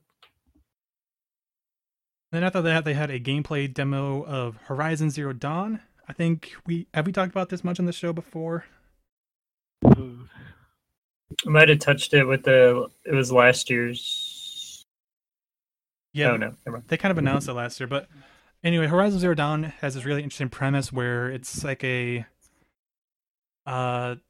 open world third person RPG kind of game, very similar to how The Witcher is, but like the setting is a post-apocalyptic world, not like a Fallout one or a zombie one, but like the world has been overtaken by machines, and so it's like a reverse steampunk thing. Yeah, it's kind of reverse steampunk.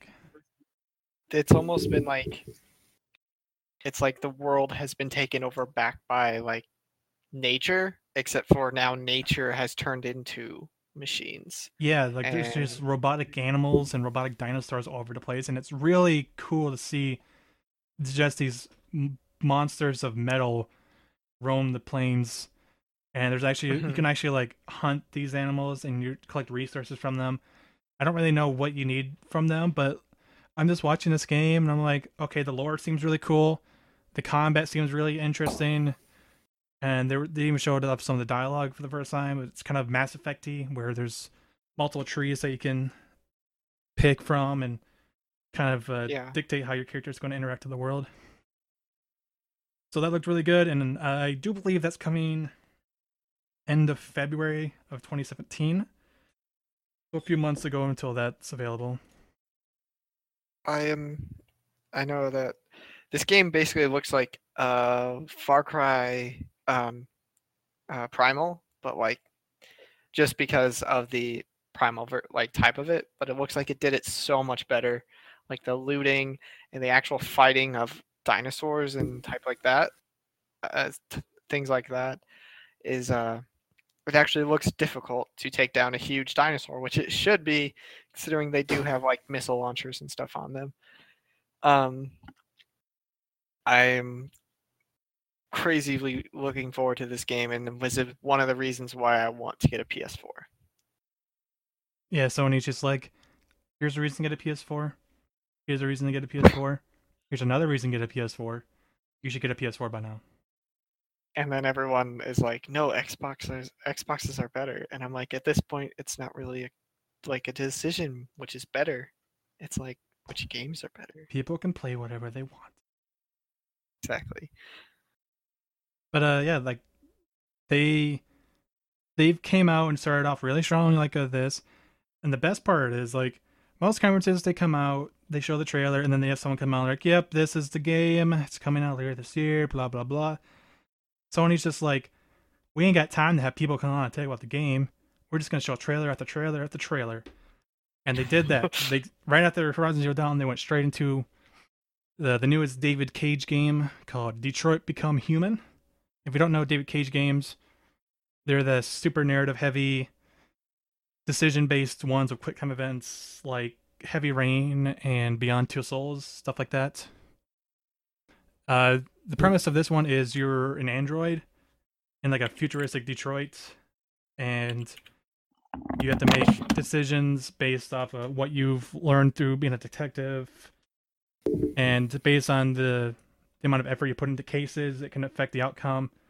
Like they showed a demonstration where there was a scenario where there was this little girl and she's been captured by this rogue android and he's threatening to kill her. And then basically, leading up to your encounter with this android, you can learn more about him,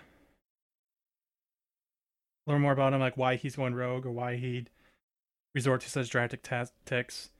And then basically, depending on how much effort you put into it, there's like 10 different ways you can resolve the scenario. So I don't know if that's like a one-time thing or the rest of the game is going to have a huge number of branches like that. I guess we'll have to wait and see how that turns out. I feel like that game stuck out the most to me out of the lineup, but I mean that's coming from a non-PlayStation person, so fair enough. It has a different vibe to it than everything else does, I feel like. And if it wasn't if it's episodical, that'd take it down a notch. But if it has like multiple stories, then it would almost make me want to get a PS4. I think it will be one complete thing. I don't think David Cage has made his previous games be episodic in any way. Okay. But yeah, like that, I'm gonna keep my eye on it because David Cage games are one of those things where you either love them or you hate them, and I tend to like him a lot, even though a lot of people have a differing viewpoint than me. So I'm gonna keep an eye on that. I don't know when it comes out, but I think it's sometime next year. And then perhaps one of the biggest surprises of the entire event came right after that, where Sony was showing gameplay for what everyone was calling the kitchen demo at the time. This was a VR experience that was running around the press event last year. And all the people at the press were talking about how there was this demo for a game called Kitchen, and it was the scariest thing they've ever seen, and it was amazing. VR experience. So then they're showing this kitchen demo. And they're showing slightly different things to it, but it's still like the same basic premise where you're in this haunted house and there's a bunch of creepy shit going on. And it's a VR game. And then a trailer, it transitions into a trailer, and it's announced that this super creepy kitchen demo that had been around the year previous was actually the newest Resident Evil game, Resident Evil 7, which came as a huge surprise appeal considering that first-person horror VR experiences is not what you think of when you think of Resident Evil. They're more like third-person over-the-shoulder action games. So the Resident Evil franchise is doing a complete 180, and I can see from experience, having played the demo, that it is very effective in its horror elements, and it is definitely a good direction for the franchise after the last couple of disappointments. I know horror games are not really for everyone, but it was good. It was good. So then right after that, PlayStation was like, you think all these the VR experiences are nice? Well, you can play these at home now when you buy the PlayStation VR headset for $399, launching this October, with over 50 games available for it. And honestly, I think they did a pretty good job selling me on the PlayStation VR. And if I'm going to get any VR headset, it might be the PlayStation one. Just because it's also the most affordable, and it does kind of what I want from a VR headset, which is just immerse me into the world. Although the Vive has the functionality of like full room motion control, so that's another benefit, but I don't know if I'd really want that or not. Like, do you have any opinion on the PlayStation VR headset? Like, I don't know. Or you can go first. You know.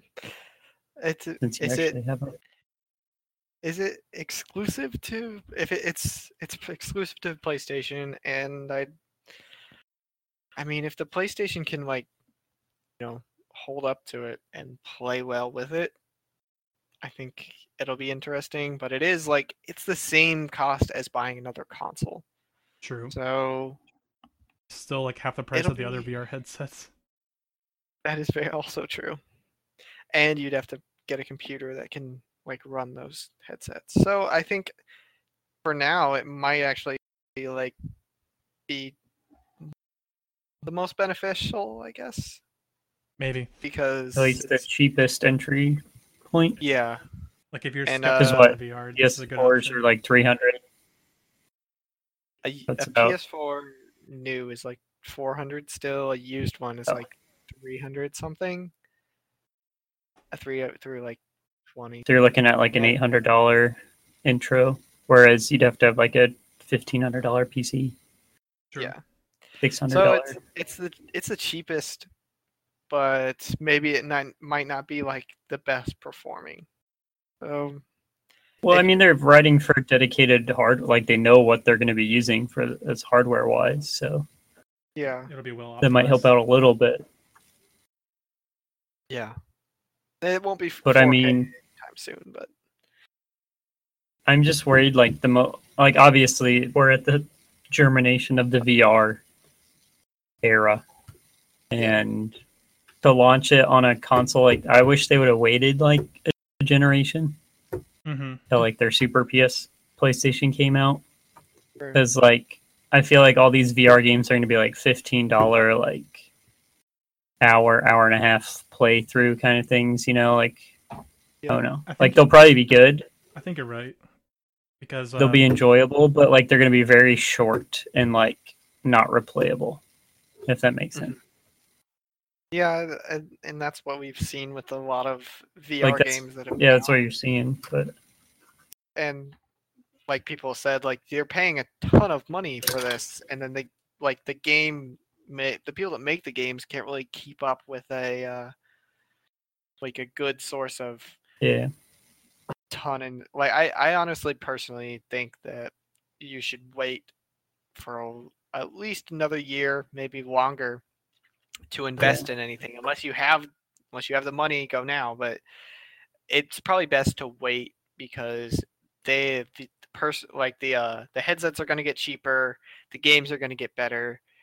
So it's just, I honestly think it's best to wait. True that.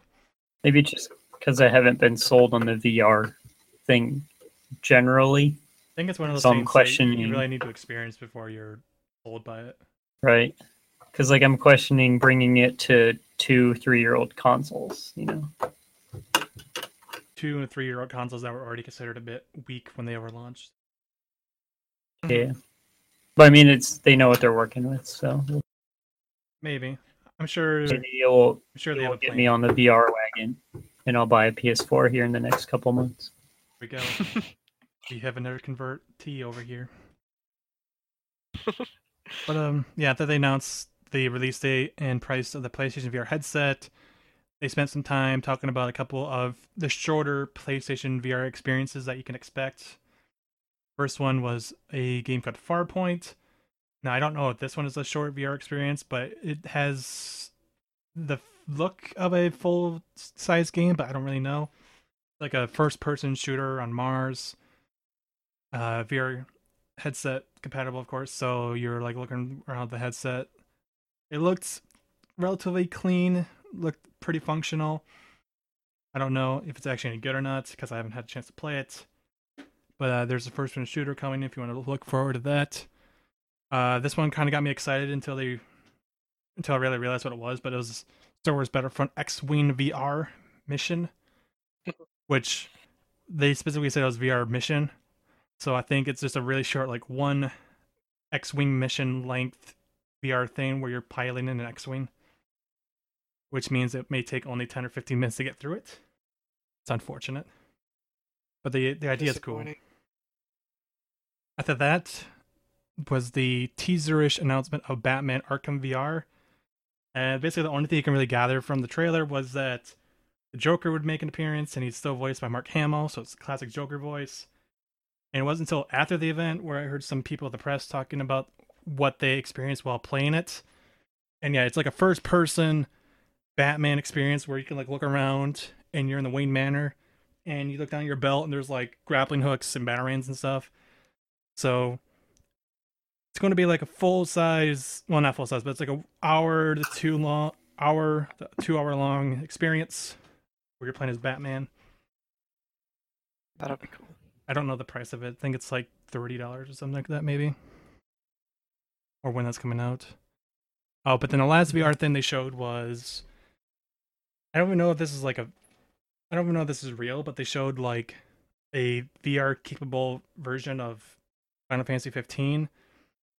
There was this weird moment where one of the characters was actually wearing a VR headset and looked at the screen and did a pose, and it was just really weird. I'm like, I'm getting kind of turned off by this.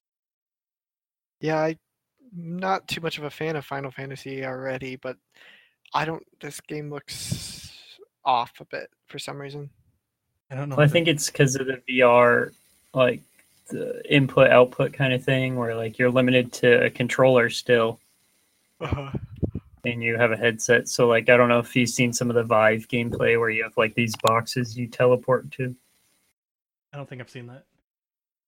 It's like that's how you move around. Is like you teleport to move around into boxes that are in your like play space. Oh, interesting. I haven't really looked into the Vive too much, just because I have a feeling I'm never going to get one. At least so not for like that price. That's what it kind of looked like was limiting that gameplay a little bit. Is they were like teleporting to various areas of play. kind of thing. But I want to see it develop more There's so much potential here. fluidly. So much potential. I don't want to have to get, two 1080s to It's a little excessive. run. Speaking of potential, this next scene, I almost feel bad for liking what I saw. Yeah, same. So they were showing this footage of a like futuristic first-person shooter, and it starts off with the character like hopping into a jet fighter and flying into space. And he's flying around in space and he's taking out ships. And I'm like, okay, this looks kind of cool. It actually looks relatively controllable. It's not like scripted. I think you have most control over the ship. And then there's a scene where he like lands the ship, gets out, and starts grappling hooking around the space area, and he's like shooting guys through space. And he's like jumping around and jetpacking around. And I'm like, oh my god, this looks really cool. And at the very end, it shows the title of the game, and it's Call of Duty Infinite Warfare. And I'm like, god damn it, I was looking forward to a Call of Duty game for a second. I mean, you could recognize the F-35 type spacecraft at the beginning. Yeah, I think kind of new. You're like, oh, yeah. They were intentionally hiding the title of the game first. They're like, we have to do something. I think it did save it a little bit. This does look better than the other trailer they released. It doesn't look terrible. Yeah, it doesn't look terrible. And I remember commenting earlier before I said anything about before I saw this trailer, I'm like, hey, the new Titanfall has grappling hooks. I can almost guarantee the new Call of Duty is gonna have grappling hooks. And yeah. Yep. And there's even more grappling hooks.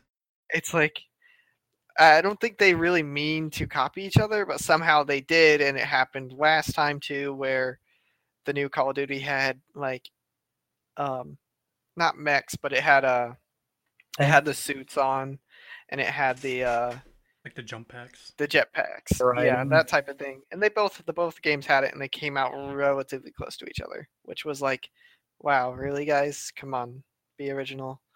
But I think that everyone's looking forward to this just because of Call of Duty 4. Yeah, like beforehand, I was like, I'm not getting this. I'd feel bad spending $80 to get both games.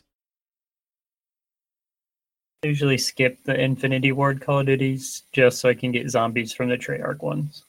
Yeah, I might have to pick up the Ward one. The last one I had was Modern Warfare 3, I think, was the last one I had. I didn't get Advanced Warfare or anything that was in between those 2 days. I skipped Modern Warfare 3 and Ghosts, and I don't feel bad about it. There was zombies for Call of Duty 4. You just had to. It was complicated back then. The PC on mod. The computer. You had to. It was a mod, and it was maps you had to download. I still think it was like one of the most fun multiplayer zombies I've ever played, though. It's hard to explain. I bet there's not too many videos and not too many people know about it anymore. But I still go play it. Can you still play it? Call of Duty 4 still has an active community on PC. I know, it's just everything's changed a lot since then. I remember when I first played that, there was also a paintball mod that was like better than the the legit paintball games that I've played. Like the mod was better than the games. It was ridiculous. And that like I had the most fun out of any multiplayer game playing those two mods. It was crazy. Did you ever play the Star Wars mod? No, I never got around to that. I was still back then young, and I was scared to download too many things or like to go to the websites and download them. But let's just say it was a better Star Wars game than the recent Battlefield or Battlefront. That's not too hard to do, though. So. Damn. I'm not that surprised. So yeah, after they showed Infinite Warfare, they had a little trailer that was showing the first mission of Call of Duty 4 Modern Warfare Remastered. I think I might end up getting the $80 version of Infinite Warfare so I can play that again. Probably my favorite Call of Duty to date. One of my favorite games of all time. Oh, it's a more expensive version of it? I didn't know that. Yeah, I thought they were just giving it to us. You have to get the $80 if they version. Don't separate that before launch, they've made a big mistake.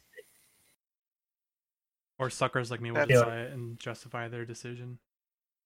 I feel bad about it. Probably won't get it at launch now that I think about it. I have other things to play. It'd be like a $40 separate game. Yeah. They'll separate it eventually, Kyle. I suggest to wait. Why must you do this to me, Activision? So, up until this point, the conference has been amazing. Like, good thing, not the good thing. Not this next part wasn't really bad, but it was probably the lower point of the conference. Is when they announced that Crash Bandicoot was going to make a return to the PlayStation consoles in the form of remasters of the first 3 games and an appearance in Skylanders Imaginators. So for those that were hoping for like an actual new Crash game, you are sorely disappointed, I imagine. Just remasters and appearances in Skylanders. But that doesn't mean there won't be one in the future. And then after that, they had a trailer for the new Lego Star Wars The Force Awakens for some reason. I don't really know why. Because it was like, yeah, this game's coming out in 2 weeks. I don't really know why they devoted time during the conference to promote that. But to say Star Wars. There will be Star Wars at every conference at E3 this year. Well, I'm not they already had the X-Wing thing earlier.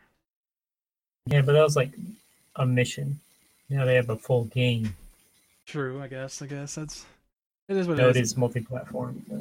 I think the Lego games are perfectly fine. They're fun, pretty in depth too for what they offer. They're almost a guilty pleasure, but I don't really feel bad about them. They're just good, wholesome fun. Yeah, they're always a lot of fun. The newer ones, I don't know if you've played any of the newer ones. They a lot more open world, and it feels a bit weird because like I think we all played the original ones, the original Star Wars. Yeah, I played like all the old Star Wars ones. I think I also played what was it, Lord of the Rings? Was there a Lord of the Rings one? Yes, there was. Yeah. Played that one, and I played the Pirates of the Caribbean ones. Okay. I played the Indiana Jones one, and that one was good too. They're always good. I don't know if there's any bad Lego games. Anyway, that was probably what I'd say was like the low point of the conference. But then right after that, they kind of just blew everyone's socks off. They had Mad Max. They had the soundtrack of Mad Max playing, the Brothers in Arms song is blaring at the top of the stage. There's a staircase with lights. Descending down from the staircase was Mr. Hideo Kojima himself. Just walking down with super amounts of swagger. He comes down to the bottom of the stairs. And all he says is, "I'm back." And the entire audience just erupts and cheers. One of the most beautiful things I've ever seen. Especially considering the rough year or two he's had in the past with his split from Konami and all the controversy surrounding his previous project. But he's back, and he announced the title of his newest game called Death Stranding. And I just want to say that this is one of the most confusing and Hideo Kojima-like trailers I've ever seen. So for those that have experienced a Kojima game before, you probably know what I'm talking about. For those that don't, you're probably completely lost. Am I right in assuming that? So the trailer was wow. Yeah, you watching, you're just like, what am I watching right now? I don't know what to say about that. Really fucked you up. So for those that didn't see the trailer, I'm going to describe it as best as I can. You had a naked man on a beach. And on that beach, there were thousands of dead sea animals. There were whales, fish. I think there might have been birds, but I'm not sure about that. There There was just dead sea life everywhere. Then like it pans over back to the guy, and he's like I said, he's naked, but like on his arm there's a pair of handcuffs, and then coming out of his stomach there's like a mechanical umbilical cord, and he's attached to this baby that's laying on the sand. Picks up the baby and starts crying, and that's when it's revealed that the man is none other than Norman Reedus from The Walking Dead. Like holy shit, no one saw that coming. Although he was involved with Kojima's previous project called Silent Hills, so they're still working together, and that's pretty cool to see. But like, yeah, so you have a naked man on the beach with his baby, and on the man's chest, you see that he had a cut there, implying that he had a C-section birth for the baby, even though he's a man. And then the baby turns invisible and starts crawling around and leaving invisible. Well, not invisible. He starts leaving ink stains behind. And then the guy looks up, and up in the sky, there's these 5 ominous-looking angelic figures just floating in the sky, looking all menacing. And that's when the title fades. Well, it fades in, and it's called Death Stranding. Now, I could spend a lot of time just going into the symbolism of the trailer, but I won't because that'll take a long time. But it's classic Kojima. We have no idea what this game's about, but it's an interesting trailer to watch and think about, really, even though it is kind of fucked up at times. Mm-hmm. But yeah, like we don't know anything about the game, but I'm still excited because I am always down for whatever Kojima makes. I'm going to take this opportunity to say, if you've never experienced any of the Metal Gear Solid games, you should do yourself a favor and play at least one of them, just so that you can experience Kojima. Everyone needs a little Kojima in his life. But then, like, yeah, that was the big surprise and no one expected to happen. Immediately after that, another surprise happened where the announcement of a new Spider-Man game happened, and it was revealed that it is a Spider-Man game that's going to be exclusive to PlayStation 4, and it's being developed by Insomniac Games. I think the thing that you can compare this to most would be their Infamous games. Pretty sure that was Insomniac, but maybe I'm wrong. Yeah, but this should be like a modern version of the Infamous games with Spider-Man skin. Considering Spider-Man is probably one of my favorite superheroes, I'm really looking forward to that. Mm-hmm. And then finally, we loop back around to the beginning of the conference, where we have a gameplay demo of Days Gone. How would you describe Days Gone? Wow. I was not expecting this, and I didn't even know I wanted this until I saw it, which happened with a couple things at this. At this whole E3. It was technologically impressive. Wow. It looks a lot like The Last of Us, which is saying a lot. The Last of Us looked amazing and played amazing. And the fact that you're a biker makes it really interesting, and that it seems to be like you're still in a biker gang, even though it's post-apocalyptic. And this... It's like Sons of Anarchy meets The Walking Dead. Yeah. And this, which I know a ton of people would love a TV show after. This, it brought you into you're chasing after a fellow or maybe a rival. Yeah. Biker. And you're chasing after him, and no one has any idea that this is really a zombie game yet. Right. And we just thought it was post-apocalyptic, like whatever. Anyway, you were a biker gang. We're going into this, and then you actually find the guy, and you're like in an abandoned logging mill, I think, and you find the guy. He's running away from you, and then something like jumps up at you, and it looks like baby-like, and it was like crawling, and you pushed away off your face, and you continue to chase the guy, and you round the corner, and he rounds the corner, and there's a mob of like 50 or so zombies. Like there's a ton of them, Think like and World War Z numbers of zombies. yeah, and it was like, oh shit, both of you take off running. Well, I think he shoots him in the leg and leaves him be, Yeah. and lets him get eaten by the zombie. Classic. And World War Z is a very good description for these zombies because they are not like any zombies I've seen in any other game because they sprint at you, full speed sprint, and they mob into like hundreds. I think it was confirmed that they're not undead, but they are infected, just like World War Z zombies. But it is the same presence, same idea where, yeah, they're like genetically altered humans where they're faster, more aggressive, and stuff like that. Okay. That makes sense then, because normal zombies can't run like that. But these infected act like, I mean, you're almost playing a rated R version of World War Z, which everyone wanted a rated R version of World War Z because a rated PG-13 was not very good. It was a good story, but I didn't like the rest of that. The book was better. The book is always better. It's okay. And the trailer ends where you ran up and you made it to the top of like a silo, and you were like stopping, like the guy playing was like stopping randomly and like shooting back and like mowing down like 50 or so zombies, and it's not distinguish one zombie from another. It's just a mob of flesh. Yeah, and there's hundreds and hundreds of them. And I'm guessing since they're not actually zombies, headshots don't have to be.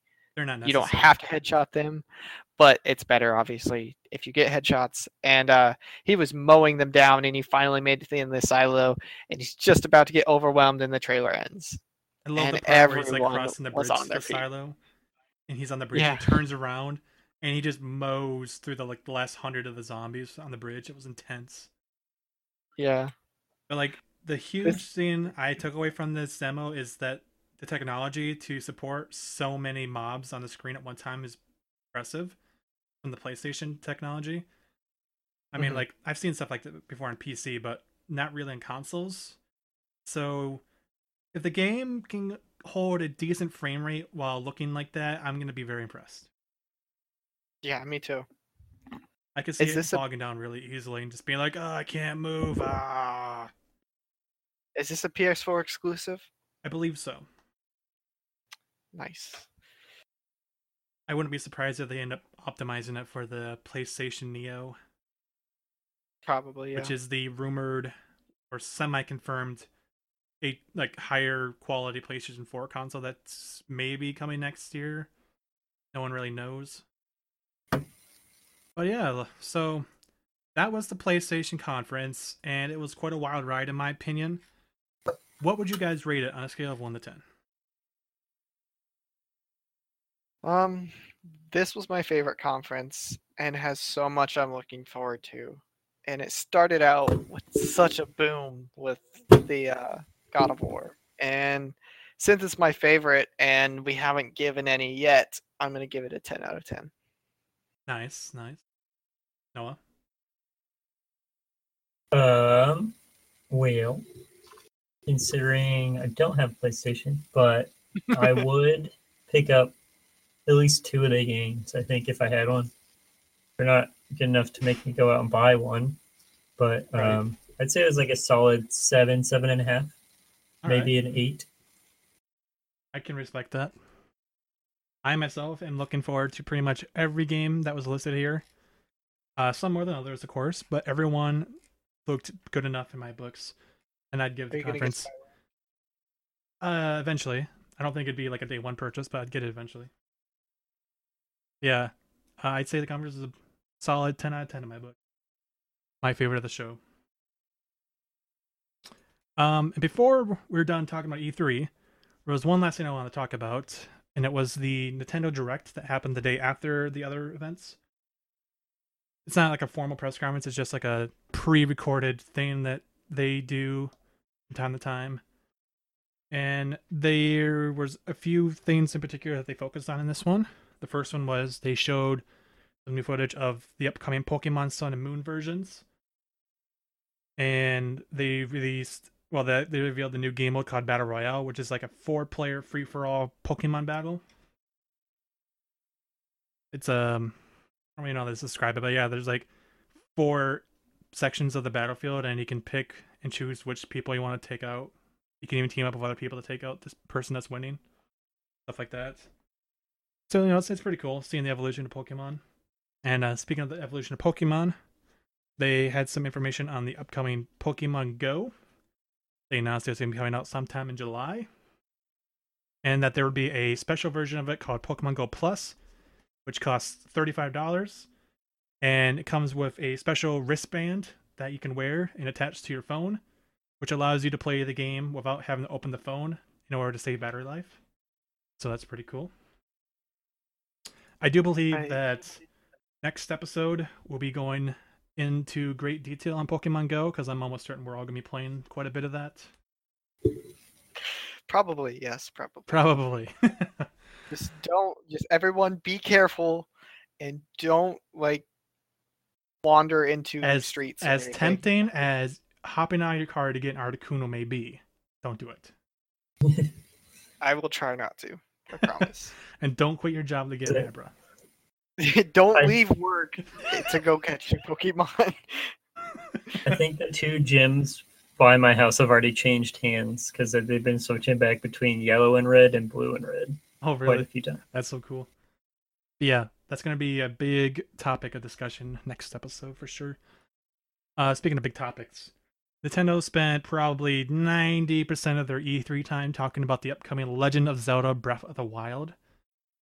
Don't blame them. Have either of you two played much Zelda? Any of them? I unfortunately have not played too much. I did play one of them on the Wii. I'm not sure which one. Was it Twilight Twilight I loved Princess? I don't know. It looked really good. I know that. True that.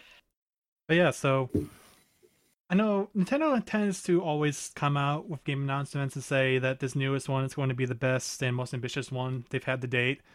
And that's not always true. Sometimes it is, sometimes it's not. But in this case, with the new Legend of Zelda Breath of the Wild, that really is the case. This is definitely the most ambitious Zelda title I have seen from them since the first one. Like the one way back in the 80s. Some changes is that this is a complete open world Zelda game. It features an enhanced sneaking mechanic, so you can actually sneak up and take enemies out. There's tree and rock climbing, so you can get to new areas of the open world.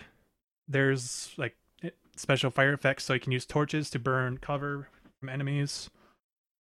There's cooking, which means you can also hunt animals and collect meat from them and cook them food, which gives you health back and stuff like that. Maybe additional benefits too.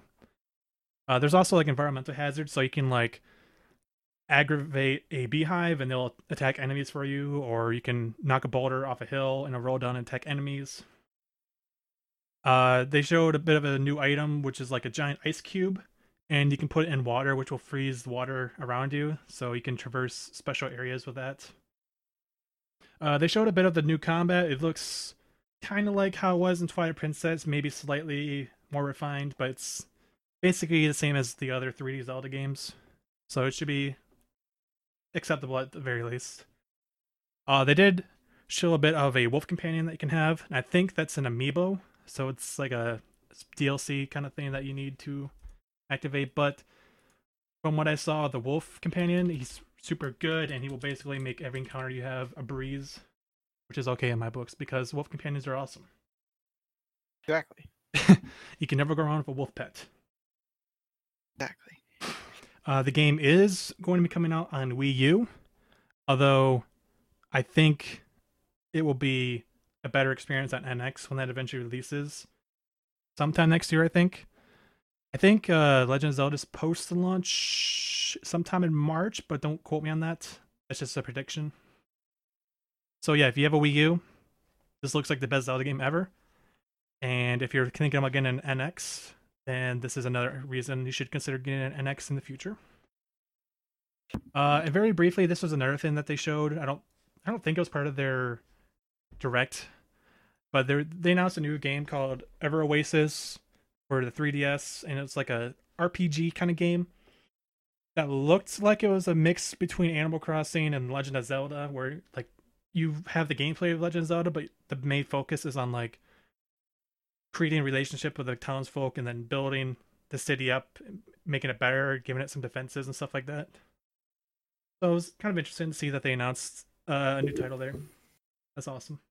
And then yeah, that's going to wrap up all of the E3 coverage we have this year. And it was quite a lot.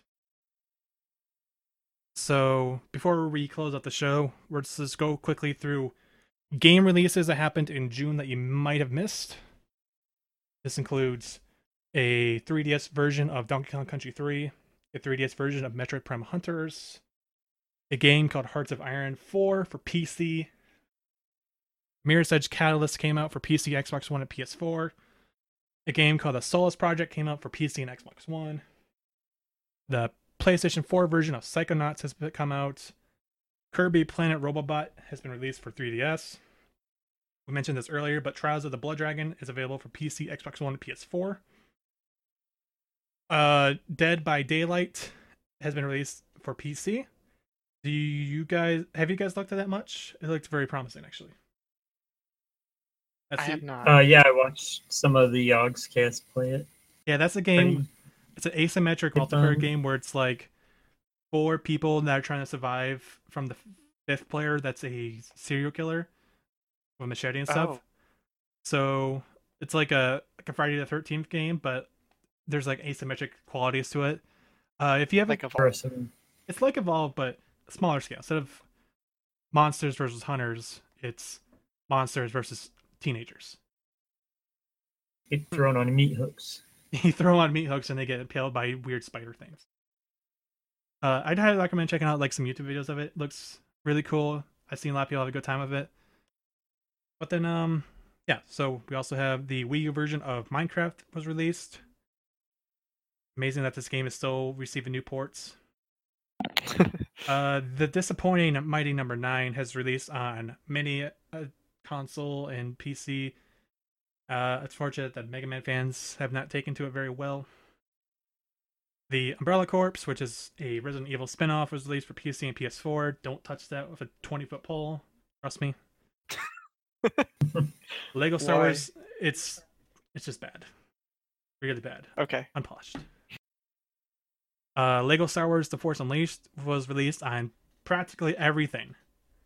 Practically everything. You can play Lego Star Wars wherever you want.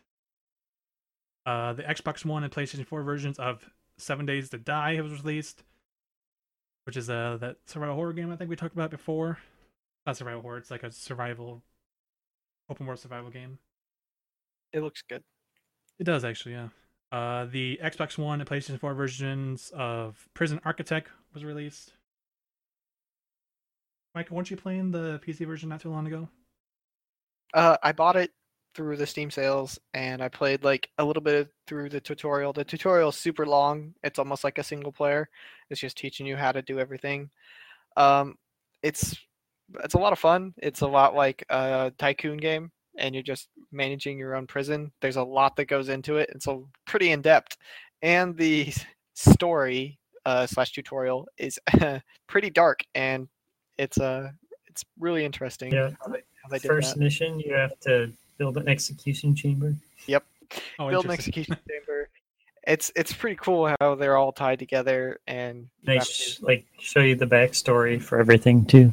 Mm-hmm. Interesting. It's really cool. Like they get their own cutscenes and stuff.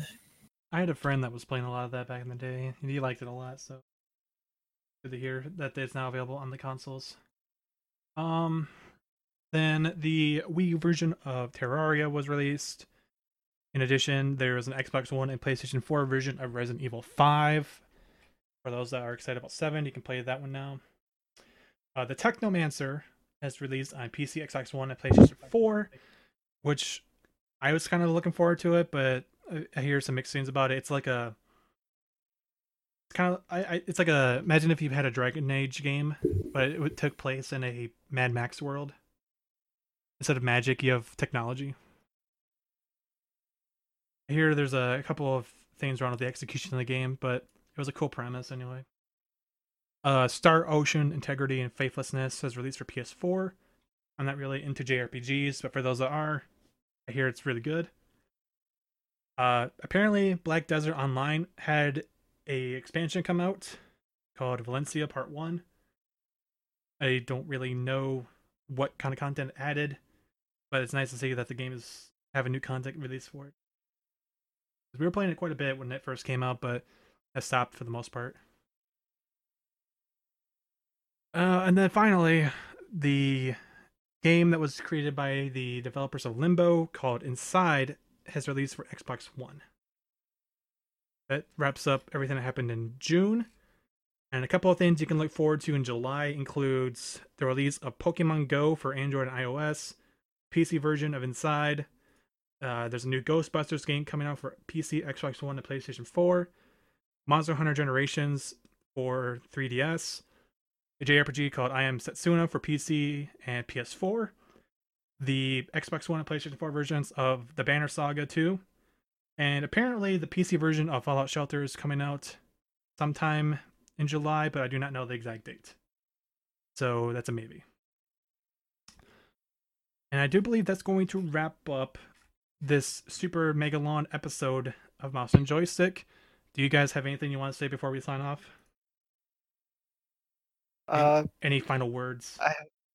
I mean, I hope everyone stuck around for the whole thing. Sorry it was so long, but there was a lot to cover. There was a lot to cover. This is going to be like a once-a-year thing, maybe. So next episode should be back to like normal 1 hour length episodes, hopefully. Unless we go on a huge tangent for Pokemon Go. We'll see. We'll see. It's pretty easy to go on long tangents when it comes to Pokemon. But then, yeah, until then, we'd love to see you guys on the Twitter or Facebook pages. We always love to talk to you guys on there. If you have any questions, feel free to leave them there. We'll probably get to them during the next episode. If you have any comments on what your favorite part of E3 was, let us know. We'd love to hear that as well. And until the next time, I hope you guys have a good night. Yep. See everybody next time.